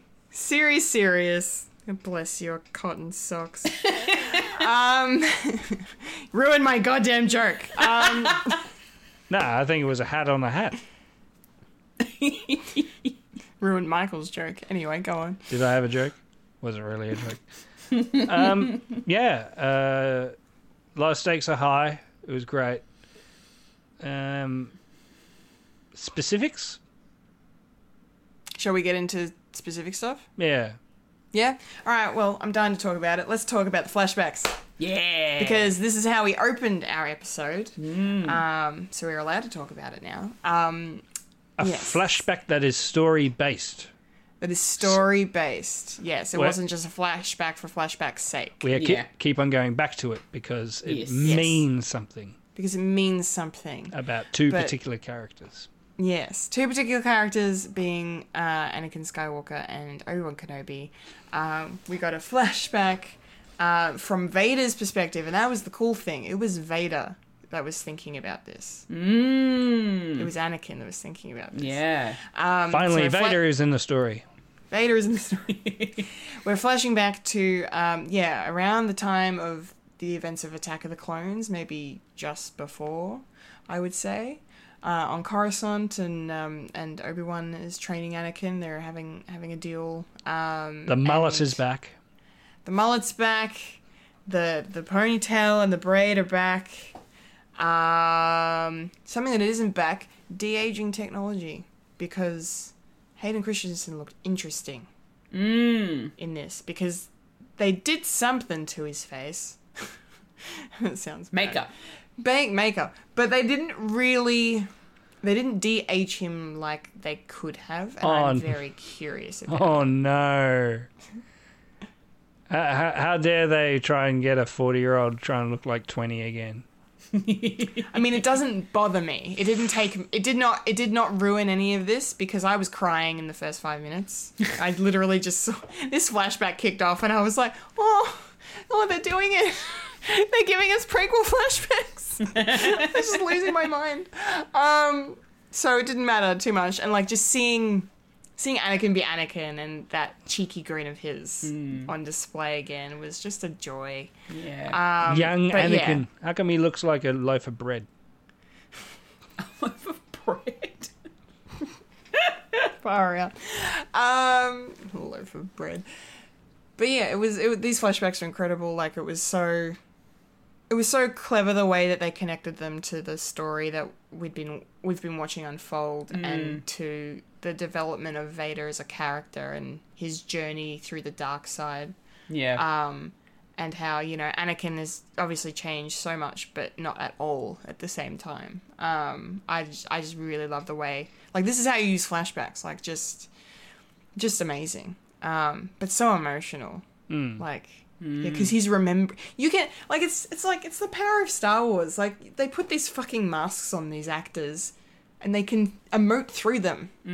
Just because of how they're standing, or what they're doing really helps. Like, because when you come out of the flashbacks, you're watching Vader just staring off into space, sort of like actual space, not just, oh, what's that over there?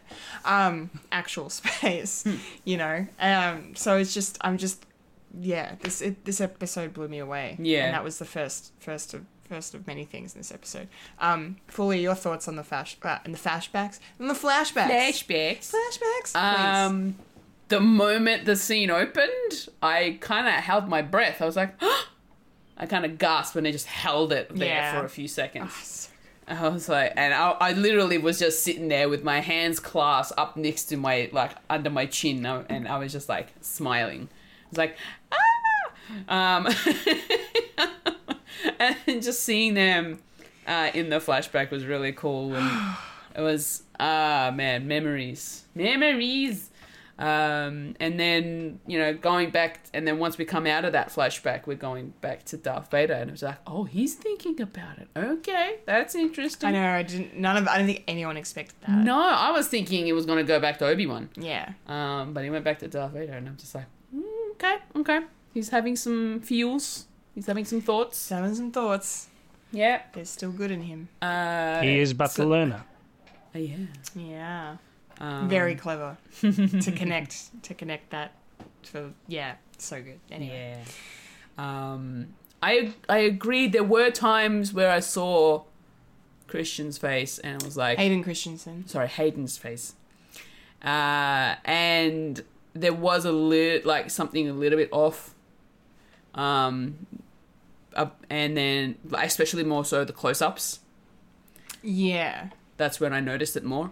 Yeah, for sure. But when it wasn't close-ups and it was more of a long shot type of thing, and you see them dueling, it looked okay to me. Like, it didn't bother me at all. But it was more so just when they stopped and they had the close-up, sort of like mid close-up type thing. I was like, oh, okay, interesting. But overall, it looked great. And the connection to the episode was really good. So yeah, it was amazing. It was amazing. Mike, what were your thoughts on the flashbacks? Cool. I didn't really have that much of a reaction. What you guys did. I was like, oh, sweet. So we're finally getting like some interaction between Hayden Christensen and Ewan McGregor. And their characters is like, sweet. Is that the only thing that we're going to do? Just that flashback? And then, yeah, and it just continue on. It's like, oh, they're actually using this particular flashback to actually tell the story between these two people and their fighting skills and where they are at that particular time. And how Anakin has still got a lot to learn. You can't just get in there brute force. It's like you can't be showy. He still had a lot of aggression in him. Well, yeah, he always has. Yeah. And even in the original trilogy, he still has a bit of scary scare. Like, go in brute force. And he still hasn't learned his lesson. I mean, even when he says, you are the learner, but now I am the master. Nah, he still hasn't learned shit. Because he does strike him down, and he becomes more powerful. Being Blue Man Group. Blue Man Group. And that's going to be a thing in the next episode. That's if we're not getting a season 2, which I hope not. I don't want a season 2. I'm okay. I'm okay for this to be one story. One and done. Yeah. To be honest. Like, I feel like there's a risk of it overstaying its welcome if they did that. Yeah. Yeah. Especially because you have to stay very much within parameters of, like, these characters are safe because we know down the track that they're, that they're alive. So, yeah. So it's just, it's tricky with these kind of weird sequel series. And there's not much story with Obi-Wan. I mean... Not really, no. I mean, him, like, rescuing Leia in general is a good idea, but there's not really much else he can do, like, off-world of Tatooine. No. And we see at the end of this episode he needs to get back because shit's going down. Shit's going down. Yeah. And so, this is how you do a proper flashback.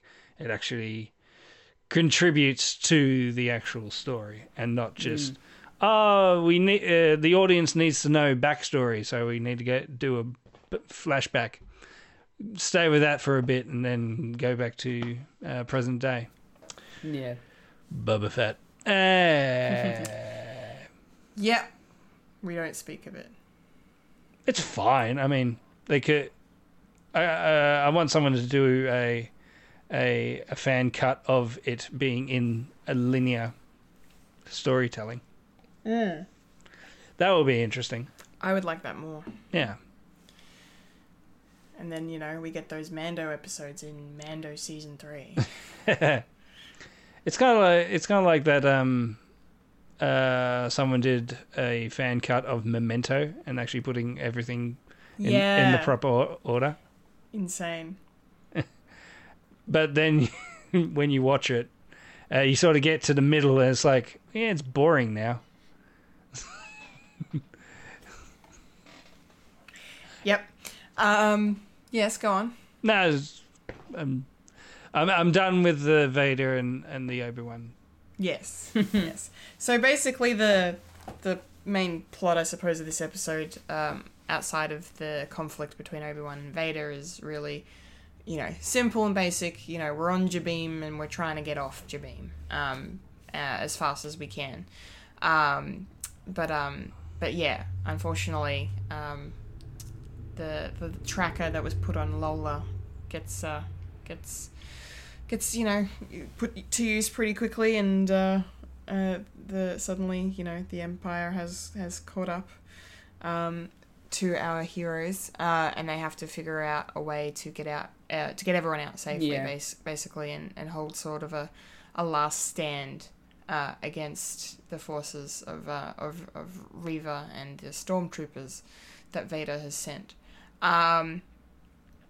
So Reva gets made Grand Inquisitor as well, which is also something maybe we were expecting, but I don't know. So that was interesting. And I don't know, should we talk about the whole Reva thing now, or do we want to talk about, I don't know, I was going to maybe talk about R.I.P. Tala and Ned first before we got into the Reva stuff, but yeah, we can do that and save Reva for last. Yeah. Reva, yeah, because Reva's the big turning point of this episode, I suppose. Yeah, so, you know, I almost kind of feel like Tala died for no reason. Only because after that happened, Obi-Wan handed himself over anyway. So... No, he probably had something in his back pocket. He did, but I don't know. I had mixed feelings about that. I mean, it was power... Sorry, go on. No, with the Obi-Wan thing, before we get into Tala, that Obi-Wan, being a good leader, he knows when and when not to fight, but he knows how to manipulate. Yeah, no, I got that part of it. I wish she didn't have to die for it to work out the way it did. But I understood that. Like, he was being a very clever strategist and, you know, playing the pieces as they were and taking advantage of that. I think he probably did that to make no more death.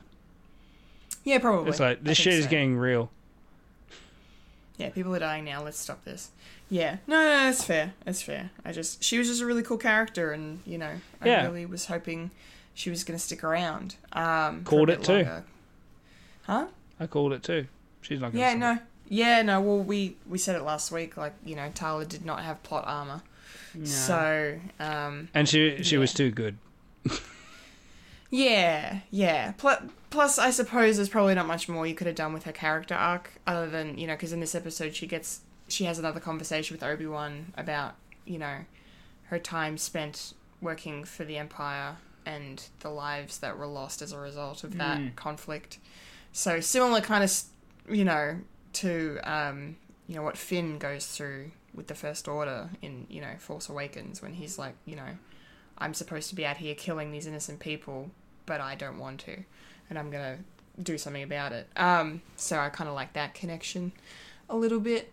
Yeah, but it was sad to see her go, and poor Ned as well sacrifice himself to protect her.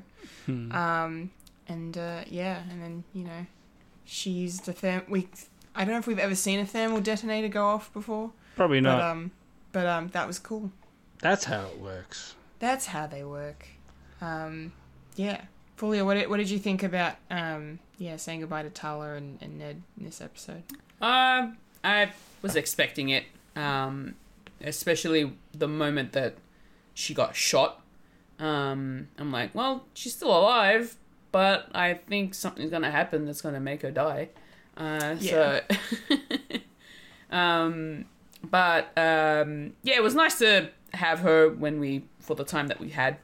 But being that it's also coming to the end of the actual run of the story, it kind of made sense that she would sacrifice herself. Yeah. It's not entirely surprising. For the good of the rebellion. Yeah. So, yeah, I'm kind of wondering when they call themselves the rebellion.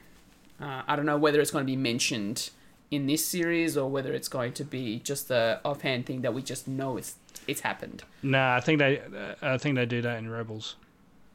Oh, really? Yeah, hence the name. It started off like it's just ragtag bunch just getting together. It's like, we need... And that's what the ending for the first season was. It was, we're all together. We're sort of all together now. Let's become a rebellion. And that's...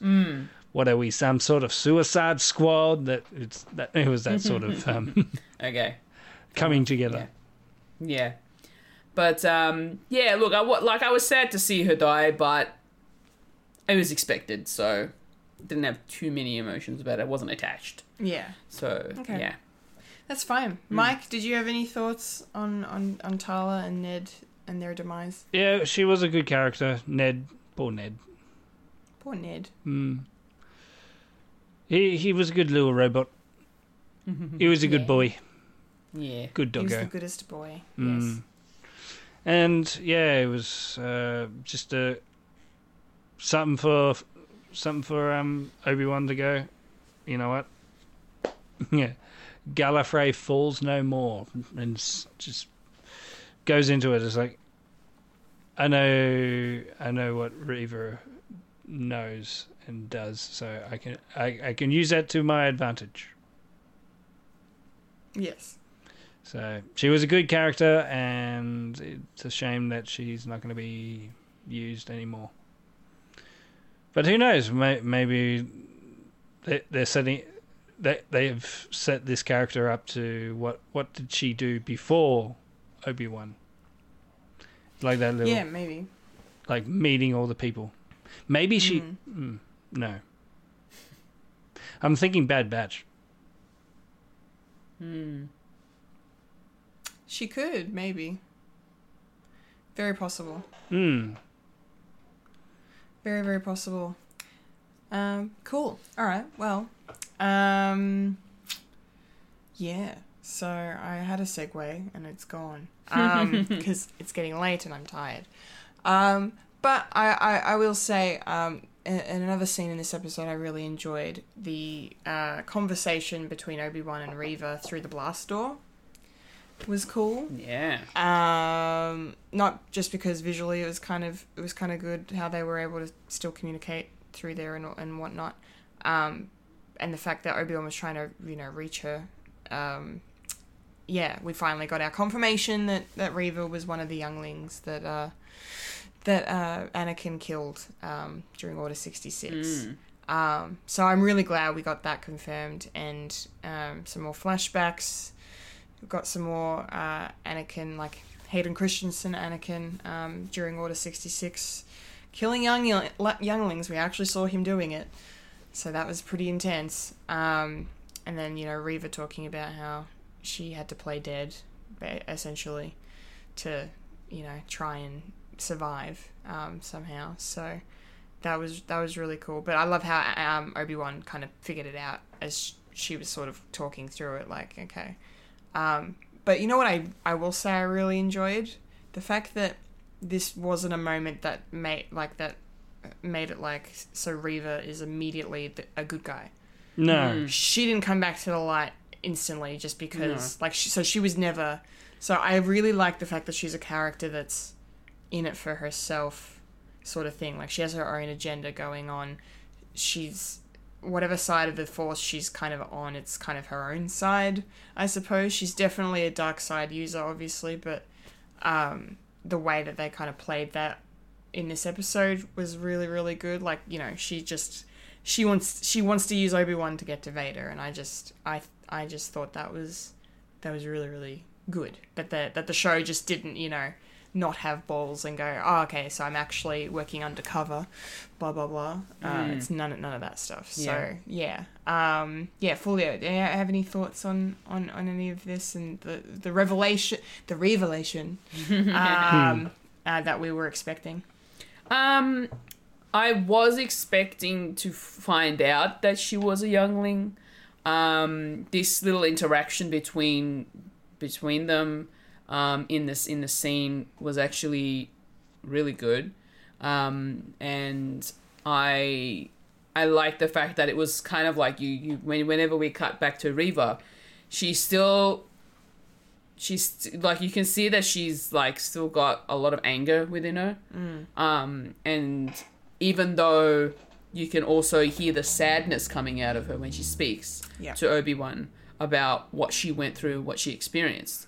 The fact that Obi-Wan was still trying to get through to her and she was refusing that, like, her walls are still up. Yeah. And so emotionally and mentally, she is just not, she does not want to go back to that.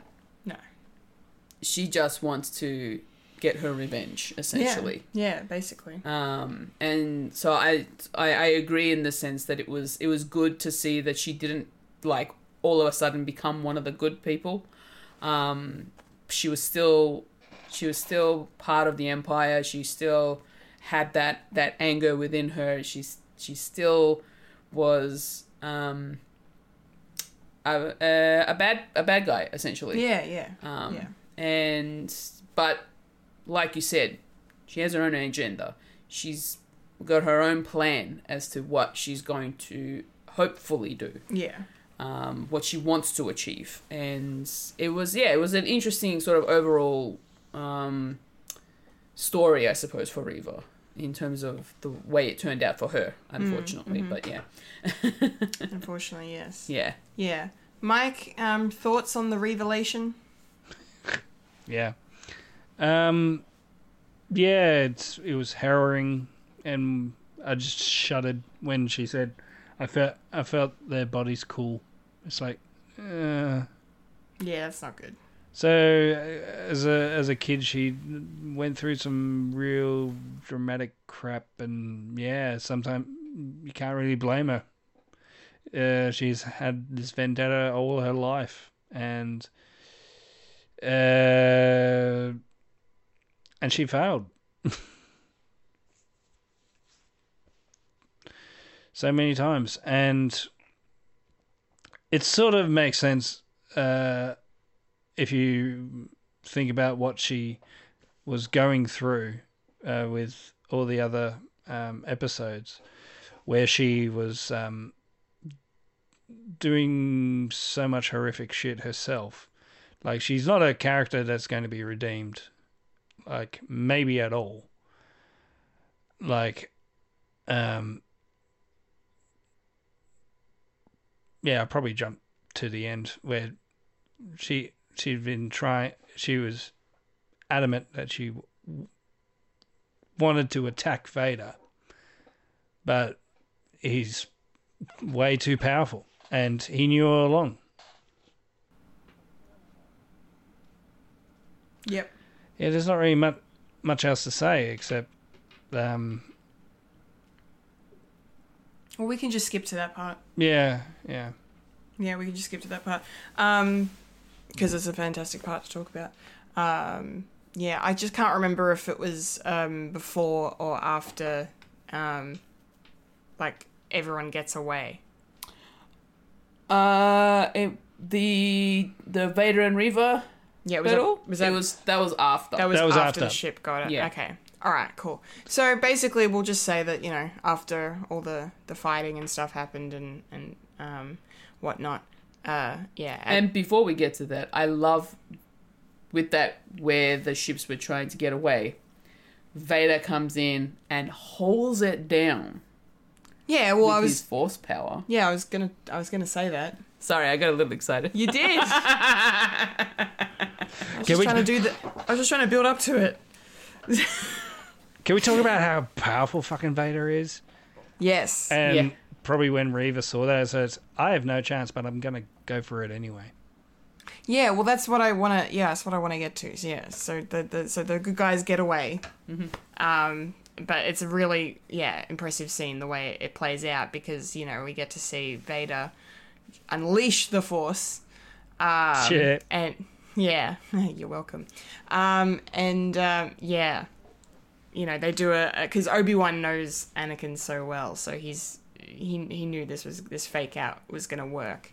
And I thought it was really great. Although I did see some people online talk about how the fuck did Vader not notice or sense the other ship, and sense they were not on this ship. I'm like, his emotions are clouding his judgment. What do you mean? Yeah. Like, come on. Like, I thought you were supposed to be Star Wars nerds. Like, your eyes can deceive you. Don't trust them. And fear and anger can cloud your judgment and all that. Exactly. Like, come on, guys, get with it. Come on, it's Star Wars, man.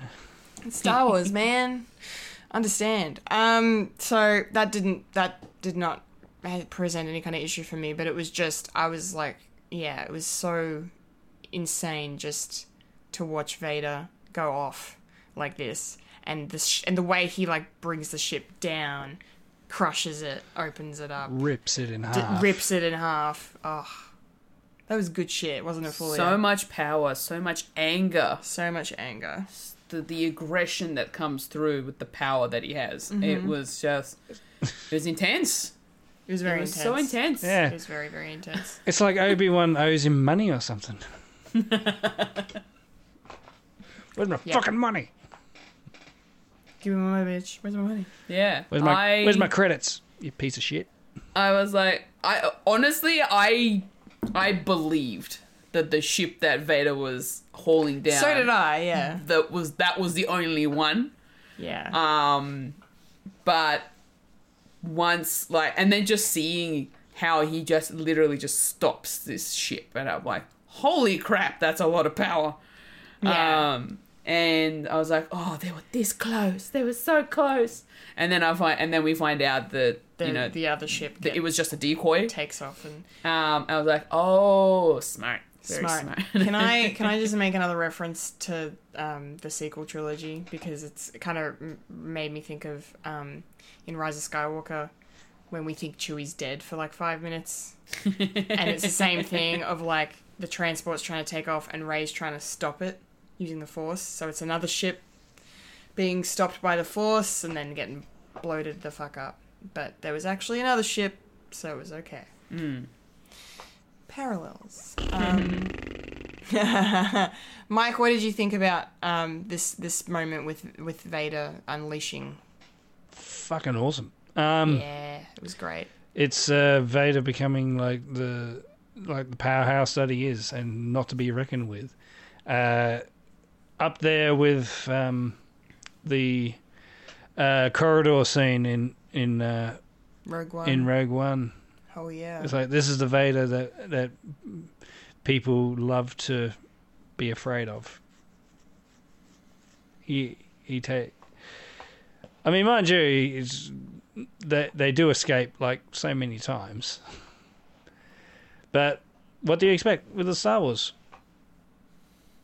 Yeah, story's got to keep going somehow, I suppose. That's right. That's right, Ash. There's always a decoy. There's always a decoy. Yes, there's always a bigger fish. So yeah. So that was pretty fucking amazing. Yeah. And then we come to after the flashbacks, my favorite part of the episode, the confrontation between Vader and Reva. Yeah. I adored this scene so much. And not for the obvious, like, cheesy reveal of the Grand Inquisitor actually being alive, because we all knew that was coming. Yeah. People who have seen Rebels. Because people have seen Rebels. Even though I haven't seen Rebels, but I'm a Star Wars fan, so I just know these things. But yes, apart from that, which was cool, I was just very happy watching Vader just toy with her. Yeah, just playing. He's just playing the whole fucking time. But my favorite thing, she's coming at him with her saber, and he's just using the Force. Yeah. He's just Force. One-handed. One fucking handed. And he's just using the Force to prevent her striking him. Jeff's kiss. Fucking amazing. I was floored. These visuals were stunning. The way the lightsaber was moving around him, and what he was doing to her and with her, and then like grabbing her saber and splitting it in two, and then fucking going. It's just shot after shot after shot of pure. It was great. Like you said, Mike. Like just talking about it being like the corridor scene in Rogue One. Like this was that Vader. It's literally that Vader. It's just it was so fucking cool. I didn't expect him to split the thing in half and give her one of them for a fighting chance. Yeah, I was thinking Dooku. Yeah, I know, so was I. He's going to execute her Dooku style. Didn't happen. But, yeah, no, you're right. That was one hell of a fight scene. It was amazing. It was so cool. It was amazing. The fact that Reva could not land a single blow on him. No. At all. Not at all.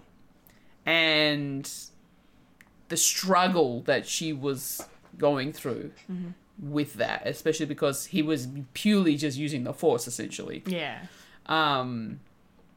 But she was so adamant, so stubborn, that she just kept going and going and going until that moment where it's like, It's not going to happen. She knows. Yep. And is done. And he leaves her for dead. Michael, what did you make of this fight sequence? Again, yeah. Again. What did you make of this fight sequence between the two of them? Yeah, absolutely enjoyed it. I mean, a lot of people were hoping for, like, yeah, Obi-Wan and Vader fighting. But unfortunately, you know, Obi-Wan's not up to par because, you know, he hasn't been using the Force for over 9 years. So this is the sort of battle fight that people are really should be enjoying, and a good representation of what Vader will be and is, and the confirmation that he always knew about Reva's plans, which that was cool. Which would mean that he was using her to get to Obi-Wan. Totally, yeah. For sure. And she was using Obi-Wan to get to Vader. And Obi-Wan was using Reva to get Vader to her. It's like poetry. It rhymes. Yep. Yeah, Star Wars. It's a Star Wars. Yeah, and the guy comes back, and as we know now, if you get a lightsaber in the gut, then you survive. Qui-Gon Jinn, anyone? Who's that? I forgot about him. Who's Wait, if that's the case, then Reva's gonna come back, I reckon, in the next episode. Yeah, duh. Yeah, because... that's pretty much what Mike just said. Yeah. So... Yeah, that's happening. She's going to go after Luke. To get to Vader. Her mission is still going. Yeah. So do you think in this last episode we're going to see Anakin realize he has 2 children and that they survived and they're alive? No. Like, do you think we're going to see him finding that out? I really fucking hope not. I hope not too, only just because of the fact that it does feel like a retcon. That's why I'm thinking that we'll probably not see Darth Vader going after anything. I think he's done. Okay. I think the last thing is going to be Obi-Wan and trying to get to Tatooine before Reva, because he senses it. So it's whoever gets to thingy first. Yeah. Yeah. No, that makes sense. Yeah. Yeah. Yeah. That was a hell of a way to end the episode. Like, I was hoping it will be the next confrontation between him and Vader, but I think they're setting up for a Reva and Obi-Wan battle. That's what I think. Yeah, you're probably right. I do hope we get another face-off of some kind. Like, it doesn't have to be a battle, but I want another scene with Obi-Wan and Vader in the same space. I think that would be more spiritual. Like at the end of